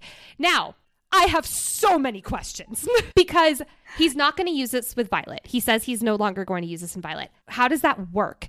Does he choose when to use it? Is she going to have her shields up with him all the time because they can't speak mind to mind in that way? Also, I don't think that's going to happen. I definitely think that was foreshadowing that he is going to use it at some point and it's going to be a huge rift for them. He's also part Venin now. I'm assuming that the reason that the Venin were so gung-ho about going after him, and also I'm assuming probably Violet, is because he has 2 signets and Violet is going to get 2 signets. I have so many questions as to how this works now with him being part Venin, how this works in real time. Like, I mean, I'm going to go into it a lot in the Xaden POV chapters because, again, this is another thing like the Lilith deal that I was like, these are not talking to each other. Like these, I need these things to talk to each other in order for me to understand the full depth of meaning. I do. From what I'm gathering, this was the big Rebecca, I will not write more Xaden POV chapters until we learn this information. I don't know. I have so many questions as to how this works. I love, again, that it's intentions, not full-on intrinsic, but what qualifies as an intention. I know he kind of explains that, but I want to see it more in action. So, I mean, I'm just like, I'm spiraling. That's basically where I'm at. Last thing I'll say about this is it just like how touching it is for Sigil. She chose Xaden over Taran in this.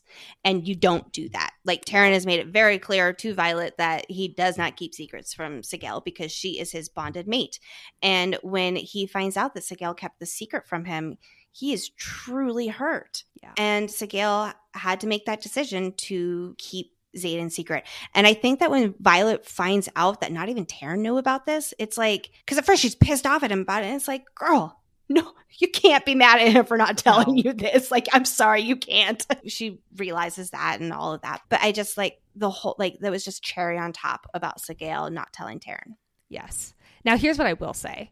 Now that Xaden POVs, I'm assuming, are on the table, I need one. of him discovering this signet. Me too. Oh my gosh. And I bet you're right. Like we were speculating a while back about like who taught him about how to become like how to hone in his power.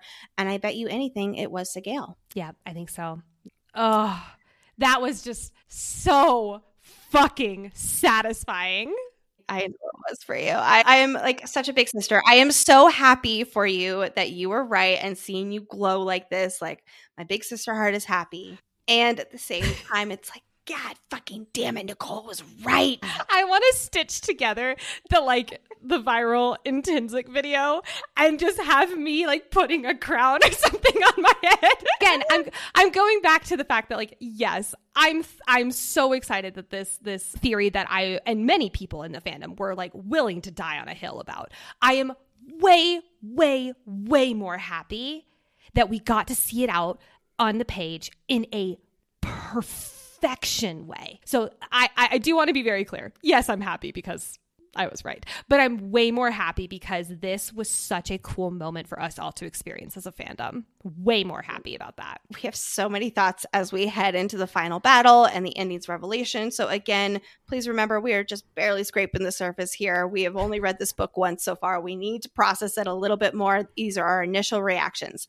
I don't even know where to start. Let's start with a big obvious one. And Darna being the 7th breed of dragons. Like I said at the top of the episode, that there were a lot of predictions that ended up being both true and excitingly unique. And this was definitely one of them. She's technically the head of her den because she's the only one. And I can't wait to learn more about her history. It's like she's not quite royal, but she is a dragon version of royalty, whatever that ends up meaning. And I'm so excited to learn more about that. This is, again, like this was a teaser for the rest of the books and it being called the Empyrean series and why this is ultimately a series about dragons. I'm so excited. You all know me and my dragon stuff. I love it. I love it. I love it. This is another part that I need to reread, much like the Griffins, like 45 more times before I feel like I actually understand it because everything was moving so fast. It's a battle scene. Of course, it's going to move really fast. The second, however, that Violet was like, she's purple, I was like, oh my God, we're getting to see this. I mean, obviously purple also with a wing of being a chameleon. I have so many questions, but I don't feel unsatisfied. Like, I don't feel like, wait, no, we didn't get the information I wanted. Now, to be fair, I did want a lot more Andarna in this book, and I am bummed we didn't get it. But looking back, I'm like, oh, I understand why now. Now, her having like a non-fully developed wing and stuff like that, first and foremost, I think that bonds her and Violet in a beautiful way. And I also think that that's going to be one of those things where it's like, I think she's going to overcome it some way, and her and Violet are going to fly together. No doubt in my mind. Maybe Violet will help fix her in some way. You mean using a second signet that might be putting energy back into things? I have way more to say on that, but I'm going to hold off for that in a moment. I don't think we're going to be getting into Violet's second signet today because, well, I'll say this. Rebecca dropped a major hint that we are going to get Violet's second signet in book 3 and that we got a lot of hints about it in this book. So don't worry, friends. We will parse through that. Oh, yeah, Nicole, I'll show you that interview. We're going to be watching that like a hawk in our deep dive. Yes, and I have a lot of things to say about it, but not for today. Back to Andarna. I'm sensing major prophecy vibes between her and Violet. The fact that she didn't hatch until Violet turned 18. I have a lot of questions about this. How did she know? Why did she know that Violet was special? Again, hopefully we can pick up on some of these bits in our reread and do some really fun theorizing. I agree with you about, I was surprised about her wings being underdeveloped and that she will never bear a rider. And so first of all, it's like, okay, like that kind of solves the plot hole of who is Violet going to ride? Like obviously now it is going to be Taryn. I think that's Chekhov's you can't bear a rider, AKA you're going to bear a rider someday. I think it's going to be in a really heightened dramatic moment that she's going to have no other choice but to ride Andarna. And it's going to be like, you know, very How to Train Your Dragon epic orchestra music moment. Oh, I know, right? Moving away from Andarna, I don't even know where to start with the Wardstones and all the magic and the journals and just all of it. I'm so excited to dive into all of it. I think it was all so cool. I love that we got more magic in this book, so much more. And what I will say is this. Oh my God. Jack killing his own dragon to break them, and then how they ultimately got them powered back with Andarna being the key and how she was finally able to breathe fire. Like, it was so climactic, and that whole battle sequence from chapter 60 on, it was really, really cool and really captivating. I'm just going to need to read it several more times to fully understand everything that happened. Just like the final battle scene, but times 10 from Fourth Wing. Well, that and the fact that Lilith is now the Iron Flame of Basgiath, like that, I wept for like 10 minutes after reading that. That whole scene with the wards, it was perfect. Again, I do feel like I need to reread it a lot because, like chapter 36 in Fourth Wing, I was like, whoa. But that scene was like, she topped the end of Fourth Wing. Oh, absolutely. Down. Like, blew it out of the water. So fucking beautiful. I do have a question though. Where the fuck did Mira go? Like, I'm very worried about Mira. Is this the beginning of the Three Brothers prophecy where one of the sibling leaves? I don't think she's going to like leave off to just like go become a Ven and da da da da. Like, I don't think that's going to happen. But why did she leave her family? Like, I have so many questions. Like, where did she go? So I thought for sure in the big revelation in chapter 65, because I hadn't finished it yet, and Nicole told me I had to have my reactions recording at that time. So as Violet is looking at all the carnage and she sees all of the different dragon colors, I thought the big revelation was going to be that we were going to see Mira's dragon having died, and it was going to be that Mira was spending her last few moments of life to go and be with her family, and that, she came across her mom and all of that sequence. And then when Mira isn't around in chapter 65, it's like, oh, she just died and nobody knew. I don't feel like that's the case. So no, because we didn't see Tiny, and her dying off page doesn't feel right. I don't think that's going to happen. But that still leaves open the question. It's very, very ominous that she's missing at the end. That is very noted, and we are watching out for that, and we will absolutely be theorizing. Yeah. I want to look more at what Mira's body language and like emotional language was like towards the end of Iron Flame. And I feel like with that, we're going to get a few more hints, but I'm confused. Before we get into the big cliffhanger, I do have this question. They're talking at the end of Iron Flame, like they're just going to go back to Basgiath next year. And I'm like, how do you do that after this experience? And I mean, they're still in their second year. So that's something that I'm very confused about. And it feels very like, this big dramatic thing. And then, oh, let's go back to school. Meh. Like it kind of felt like, but knowing Rebecca, it will definitely not be that way. Now, to be fair, they do say just going back. So does that mean they're going back to Navarre and working together, or does that mean they're going back to Basgiath? Weird. I don't know if we read the same ending here, because I was like, they're going back to Orisha. Like, no, I think they were pretty adamant about not going back to Orisha because of the wards not working there. That's right. I need to reread. That's what I need to do. Same. Before I comment on that. That just felt that just felt unclear. Now, to be fair, I was on my many hour of being up all night and reading, and I was very much in the, oh my God, I am so emotionally distraught by this book. So I could have also misinterpreted some things, so take this with a grain of salt, but that was something that I was like, wait, what? So I'm curious what this is going to lead into. You know how we had our predictions about how is Iron Flame going to open up. This leads into a lot of questions of like, how is book 3 going to open up? I just don't even know. Well, let's finally get to it. Let's talk about the ending of this book. I'm just going to start by saying a lot of people didn't like it. Like, straight up, not just like our comment section, our DMs have been people outright saying that they don't like this book because of that ending, and that the cliffhanger with Fourth Wing was a happy cliffhanger, and this one is a bad, negative hit cliffhanger, and the internet is pissed off about this. So let's hear your thoughts, Nicole. I fucking loved it. I did too. Fucking loved it. Now, loved and enjoyed are two very different words. I appreciate from a storytelling aspect. Now, here's the deal. This book shocked me. Jack fucking Barlow being alive. I will never, ever fucking get over that, Nicole. I am never going to get over that. I'm going to need a big shirt that says Jack fucking Barlow, and I will never wear it because I don't want to, but it does need to exist. Yes, we will burn it as a personal symbolism. This book shocked me so much. But this was something fucking else, because the other shocks were things that we theorized about, right? A lot of them, at least, I will say. Well, we thought that there was going to be I'll say a bigger death, emotional death. Now, please, we didn't even talk about Lilith's death very much in this episode. Well, it was Lilith dying. Like, we weren't very emotionally connected to her. Exactly. But like the way that it was, the buildup and the not spoilers that were like flooding, and you all don't understand. Like, we literally could not open up anything of our social media, our Discord, nothing, email, nothing. People were very excited to talk about the book, which is awesome, and we love being that catalyst for people. but we needed some spoiler-free stuff. But anyway, I was aware that something very traumatic was going to happen at the very end, and I thought for sure it was going to be Mira dying. I thought it was going to be one of our core characters. I thought it was going to be Sloane having to being forced to sacrifice herself to burn out for siphoning. I that was where all of my mind was going, and then this happened, and like it's like, oh. Here's the deal, like, of all the many theories that we've received, that we've talked about, that I've parsed through on the internet, I've never seen this one. Now, if it exists, I gold star for you. That's amazing. I did not see it. Neither Lexi or I did. And if you sent it in to us and you're saying, excuse me, I told you that, we apologize. We have seen literally hundreds and hundreds of theories come in from our listeners, and not a single one that we saw said Xaden becomes a Venin at the end of this book.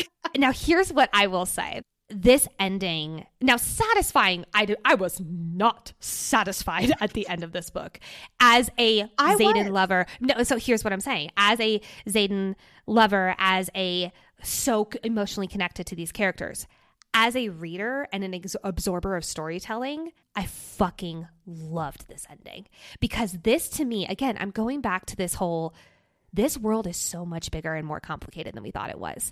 And this type of ending tells me Rebecca's fucking got this. She is about to take us on a ride that we thought we were theorizing correctly. We thought Dane was going to have this big redemption arc in book 3 and and all this kind of stuff. That all happened earlier in the series than we thought, which means there is so much more coming our way. Now, here's what I will say in regards to this, because I am going to touch on Violet's second signet a little bit. Now, to be fair, this is without us doing our deep dive and really parsing through. So this is I'm going off of what our predictions of Violet's second signet is going to be, with like that sun and absorbing energy and giving energy back into things. If she is that type of channeler, could she give life back into Xaden and that be how he is quote unquote cured? Now, this also raises a lot of questions of, are the Venin attacking and targeting, I should say, people with 2 signets? Because I think so. I think that there's a lot more to Xaden and Violet being very much on Venin radar. Now, here's what I'm really, I'll say worried. Here's what I am really worried about. There's this trope in romance where, especially fantasy romance with morally gray characters, that the guy is like, I'm not good for you, I'm gonna be a bad influence, whatever, and they peace out and leave. And I really, really, really hope that is not the case here. Because I thought that was his POV chapter. I thought so too. He was saying, "I love you." He looked at Violet, who was just sleeping. Which I'm like, hold on, pause. I need to talk about this for 2 seconds here. Okay, so the way that chapter 65 ends from in Violet's point of view, and how it ends with her essentially noticing that Xaden's got red-rimmed eyes, and then we jump to Xaden's POV, kind of like a quick flashback / dream, and then he wakes up and it's like it's later on that same day, you know, in the middle of the night or whatever time that might be, and Violet's sleeping next to him, and so relaxed, chill. And I'm sure that something happened between them two, because they can't ever be in bed and nothing not happen. Hey, excuse me, what happened in between the end of her chapter and his chapter? Because did she not notice? No, she definitely, because we're in her head and she sees the red eye. Now, here's what I will say, though. Same fucking thing with Brennan. We get the same thing with Brennan in the Brennan cliffhanger. Now the timing of it's a little differently. I consider that to be completely different, because that's not the end of her. Like, there is a stretch of time of her after her realizing that he's a Venin, and then hours later they're in bed together. Okay, that is fair. That is very fair. And we can assume that she noticed that he's a Venin. Doesn't he say something about I am Venin? Like, no, he does. We're getting the book right here. So the end of chapter 65, I'm reading off my book right here.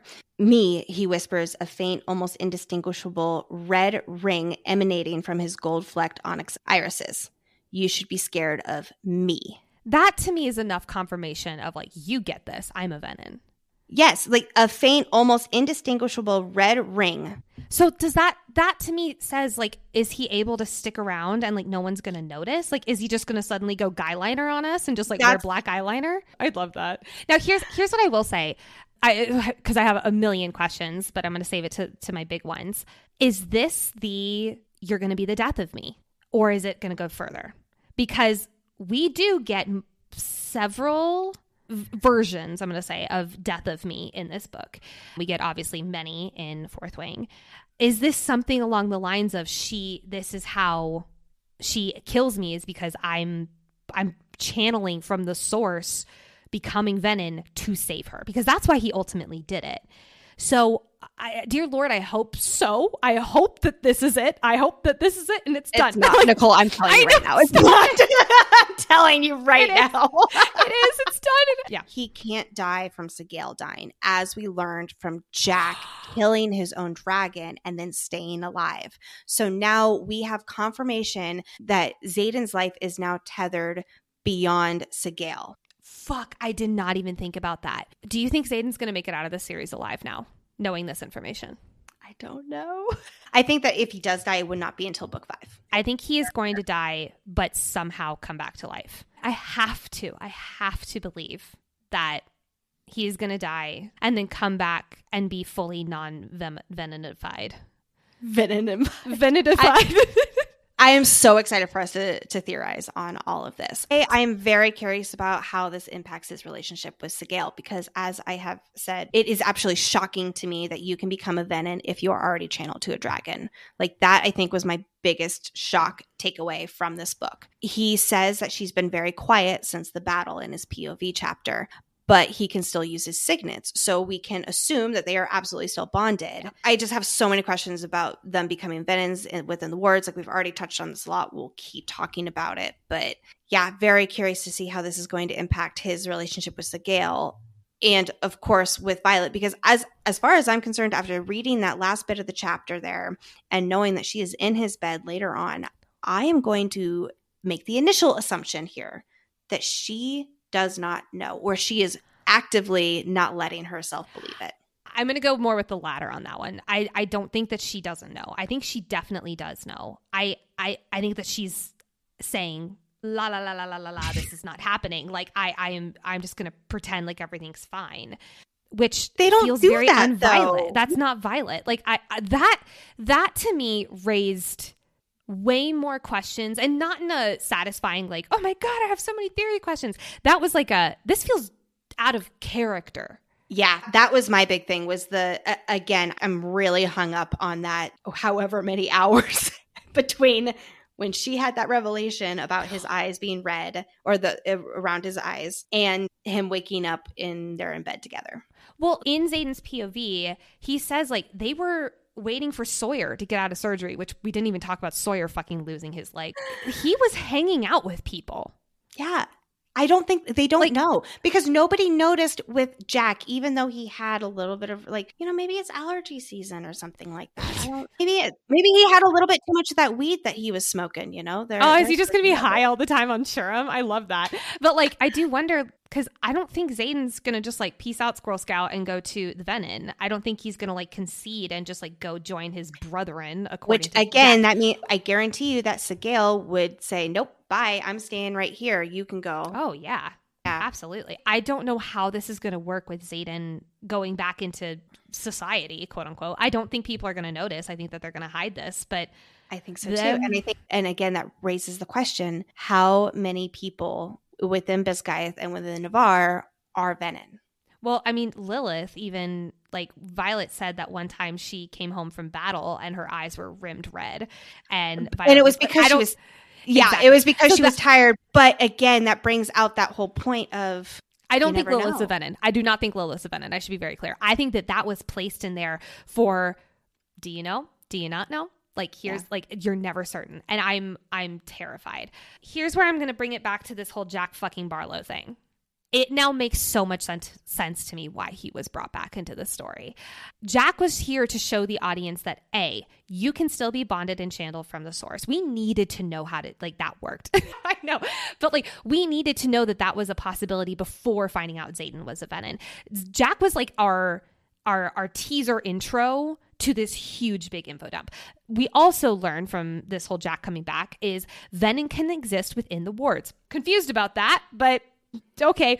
C, whatever letter or number I am on, leadership was trying to find a cure, quote unquote, or at minimum control the venom. So he was their experiment. Is Xaden now going to be taken into custody? And are we going to have a rescue mission now where the roles were reversed? Try to take Xaden into custody. I fucking want to see that. I don't think that's perfect. And last but not least, D/4, this exact quote from Jack. Welcome to our fucked up family. Guess we're brothers now. That worries me so fucking much. And again, I think that we're going to see a lot more Jack Barlow in book 3, which again, it tells me Rebecca has a ride for us that we naively thought we were so fine with. We were so good. And nope, we're about to be taken on a ride that we do not even know. So now seeing why, at least in my headcanon, why Jack fucking Barlow was brought back, I'm not mad about it. Now, I'm worried. This is a terrifying ending. However, so fucking satisfying as a absorber of stories. That is like, I mean, that's all I can say. We are going to have so much fun theorizing all of it. We are going to have so much fun diving deep into this book and this text and helping all of us collectively understand it a little bit better and to look at that roadmap ahead and, you know, have fun theorizing, even though we should know now from experience that this is just for fun, everybody. Just for fun. Which, speaking of our predictions and theorizing, you all have been along on this ride with Nicole and I as we've been having so much fun going tit for tat with our bets and predictions and all of that. So we had in the Iron Flame predictions episode, we had an entire slew of predictions. Some of the predictions we did agree on. Those are going to stay safely in that episode. However, the ones that we disagreed on, that is the ones where we made bets on. We had a few things that we bet each other and what we win, I win, Lexi wins, all that kind of stuff. We are right now going to go through all the ones we disagreed on and what the person wins as a result of getting that bet correct. And also some of them we did not get the answer from this book, so we are not counting those. But starting with this first one, we're like 99% sure, so I will take this back if absolutely necessary. But I don't think it's You can't take this back with the bet you gave me. Absolutely not. Okay, so we can guess the marked ones don't have a second signet. Of course, this raises a lot of questions for us that we will get to at a later time. But this is based on the plot around Xaden having a second signet and it being such a special and unique occurrence. So I win because I did not ultimately think the marked ones were going to have a second signet. And for this, you, Nicole, get to watch 3 episodes of It's Always Sunny in Philadelphia. I know most of you here are like, wow, that sounds like a lovely evening. So it is for me as well. But Nicole is a different breed and she absolutely refuses to watch anything that is not fantasy. And especially something like It's Always Sunny in Philadelphia. This is not her cup of tea, folks. And because of that, I am also going to make sure that besides the musical episode, I'm going to pull out the most cringy, awkward, uncomfortable episodes to laugh at her as she watches it. Can I at least be like 2 glasses of wine in when I do There's this? always wine involved, of course. Thank God. All right. You're going to be seeing The Night Man Cometh soon enough. I have no idea what that means, but I trust you. I fucking won. Xaden is an intrinsic. I know he's a type of intrinsic. It does not matter. Lexi, I am picking out your family's Christmas outfits and theme for this year at Christmas, and I cannot wait for the photo. We're going to have some perimeters here. Like I will keep it PG. That's the only perimeter I have. I can guarantee you we are going to have a SpongeBob themed Christmas. Like that was what I was telling Jake about this. And I was like warning him like, hey, our Christmas theme is not going to be the cute and fun one that I had planned for us. He's like, oh God, we're going to have a SpongeBob themed Christmas, aren't we? And I was like, Ah, shit. I already have a SpongeBob themed Christmas sweater. I am so excited. Now, I'm not saying it's SpongeBob, but you bet your sweet Bippy I'm documenting every single thing around this. So for those of you who don't know, Lexi and her family always do a Christmas theme, and the entire family, all four of them, all wear Christmas pajamas that are associated with and themes. we do we have a family Christmas ornament every single year, so we have it like on theme with that. I do like a Christmas Eve basket for our children, and so we usually have like that theme around that as well. And then like our Christmas wrapping paper, it's just like a fun thing that's unique for every year. And again, like we've only been doing this for 2 years because I only have children who are up to 2 years old. So I am picking the Christmas theme. So the theme also has to be enough where there will be stuff that I can do wrapping paper, Christmas ornament. Like it has to be a universal theme that can carry over. That's the big Happily. thing. Oh, I can't. Okay, people, if you have any ideas, send them in to me because I'm going to be reeling. I'm so excited. So now, Nicole, you put this as you winning, but I'm going to challenge that we both win, and therefore it cancels it out here. Because yes, we were both right that we do get a God fucking damn it Dane moment where he cups her face. And you were indeed right that the situation for the memory read is out of Violet's control. And what I thought was that, yes, it was going to be a God fucking damn it Dane moment, but she was going to let it happen to her to control the situation herself. And in a way, she does. She knows that it's absolutely going to be coming, so she controls what he sees and takes control of the very bad situation that she's in. So with that, I think that we both, in a very fun way, win. I actually do too. That was a very satisfying moment for us both to have that there. Yes. Therefore, moving on. So the next bet is, does Violet's mom know that Brennan is alive? I said no. Lexi said yes. It was pretty fucking clear that she was very surprised to learn that Brennan is alive. So, Lexi, you are watching House of the Dragon with me. We will make a nice night. We'll order takeout, and I will say this. We can skip the birth scenes. Thank you. You're That's welcome. all I need. I'm already picking out your Christmas theme. I have to make it a little easier on you for the rest of I know how important that is to you. All right, moving forward. So Violet does not get her second signet. Nicole thought she would. I thought she would not. So therefore, guess what you get to do, Nicole? Babysitting night. We're going to go out on a date night and come back whenever we want to. So long as I can bring my husband, who is apparently the baby whisperer for your I never want to sleep ever daughter. I know. She really doesn't sleep, does she? All right. Similarly, will Violet, Wright, and Darna. While I am so sad that I won this one, but I am happy that Nicole has to buy celebration drinks for our double date night. Fine. And no, our crew still doesn't go to the Vale, and that includes Violet. There was a part at the battle sequence that they were going to be like protecting the Vale. Yeah. I definitely still read that as they were not going to be in the Vale protecting it. But no matter what, Violet was not part of that crew. She went down into the Wardstones there. So, Nicole, give me my Barbie. You beheaded all of my Barbies back when we were children, and I just want a Barbie to symbolize my nostalgia because I was a Barbie girl and I want my Barbie.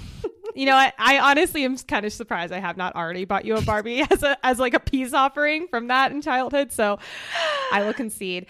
But Ree does find out about what happens to Violet and the crew at War Games. She doesn't find out for a while, but okay. She still finds out. She does still find out, yes. And you know what? That whole she finds out midway, or like I'd say 2/3 of the way through part 1. Yes. That's not like it's at the very end of the fucking book. So nice try. So Lexi, my car from sitting outside your house has fucking sap on it. And guess who gets to wash the sap off? Oh, I'm going to the car wash. I will pay for that to happen. I'm not going to do it. But the sap has to be off. What? Okay, fine. Thank you. That's a Jake job. No, you do not get to pass this off to your husband. You are doing this. Passing the baby stuff off to yours. Only because she screams in my arms He somehow knows how to talk to her, and I don't know how he does. Oh, man. All right. Moving on. Book 2 does not end on a cliffhanger of Basgiath getting called to the front. My gosh, how naive are we? So I have a question here for this one. Are you going to be with our family for Thanksgiving, or are you going to be leaving right afterward? I have no idea. We have not talked about it. So TBD on that one. Okay. Well, assuming that you are with our family for Thanksgiving, you get to do my cleanup. Maybe I don't want to be with you guys for Thanksgiving. All right. Then in that case, I have a second one here, part 2. If you are not with us for Thanksgiving, or if you have to leave immediately afterward, which you really shouldn't, you got to help out with the cleanup. If you aren't. Way to chastise me on a decision I haven't even made yet. Just planting the seed. Then I get to pick out your birthday cake flavor. Are you going to be nice about it? Or would you pick out something? Well, I still have to eat it. So, of course, I'm doing something I want. But yes, I get that's to true. use it. Last but not least, there were 3 sex scenes, Lexi. Not 2. Thank fucking God. There were 2 intercourse ones, but I know that we were very I put that. I know you did. I know you did. I'm just calling it out anyway. So I put. You really do not count oral sex as sex? No, I do, especially the way that Zayden did it. Yeah, he did. So, Lexi, you are taking a shot of Malort, and I am not telling you what's in it, and I cannot wait to film it and post it on the internet. I have so much self-restraint right now with not Googling it. Like I always would, but I'm being a team player here and not doing that. Proud of you. Thank you for doing that. I very much appreciate it. Oh my God. Well, friends, we are so excited to now be on the other side here with you all as we start diving so deep into Iron Flame, pressing through this new material, and we are so excited. But before we start those deep dives, we have a lot of other stuff going on here. So please do remember that tomorrow, November 11th at 3 p.m. Eastern Time, our Patreon members will join us for a monthly live Q&A. We will absolutely be talking all things Iron Flame. Please do not join us if you have not finished the book. We will have a recording of it, and you can ask us questions on our Discord ahead of time. Why are you here if you haven't finished the book? You should not be here if you haven't finished the book. We're at the end of a 2-hour episode. We are going to be spending all next week, Lexi and I, planning out our Iron Flame deep dive, how things are going to work, what chapter breakdowns, all that kind of stuff we're going to be doing. But on Monday, we are releasing our interview with Jennifer L. Armentrout. And yes, it was fucking amazing. It was absolutely wonderful. It is not spoilers from any of her series. We do have a few questions about, characters and stuff like that, but none of it is plot spoilers. She was a real champ about that. Then the following day, Tuesday the 14th, we are releasing our Xaden POV bonus episodes.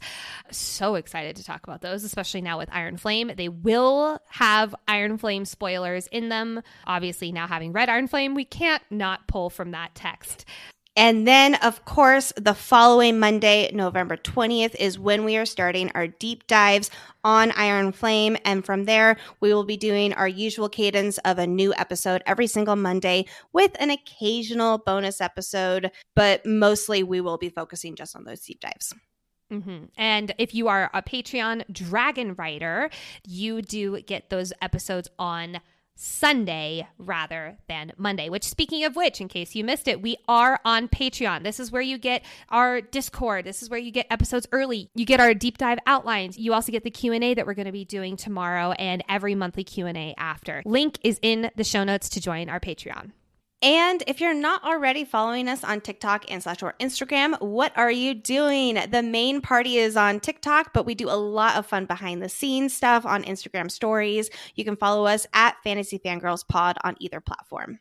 We also love those of you who have rated and or reviewed the show. Please continue to do this. If you have not, whatever platform you are listening / watching on, please rate, review, or hit that like and subscribe button if you are on YouTube. And last but not least, share this with your fellow Iron Flame friends, those people you had a group text with who you were just screaming in all caps when you got to the end of the book. Please share this episode with them so we can all collectively scream together. All right, everyone. Thank you so much for joining us. We are so excited to start this new journey. And huzzah! Huzzah! Huzzah! I don't know if I'm quite to huzzahs yet. I'm still in. Bye, everyone. We love you. Bye.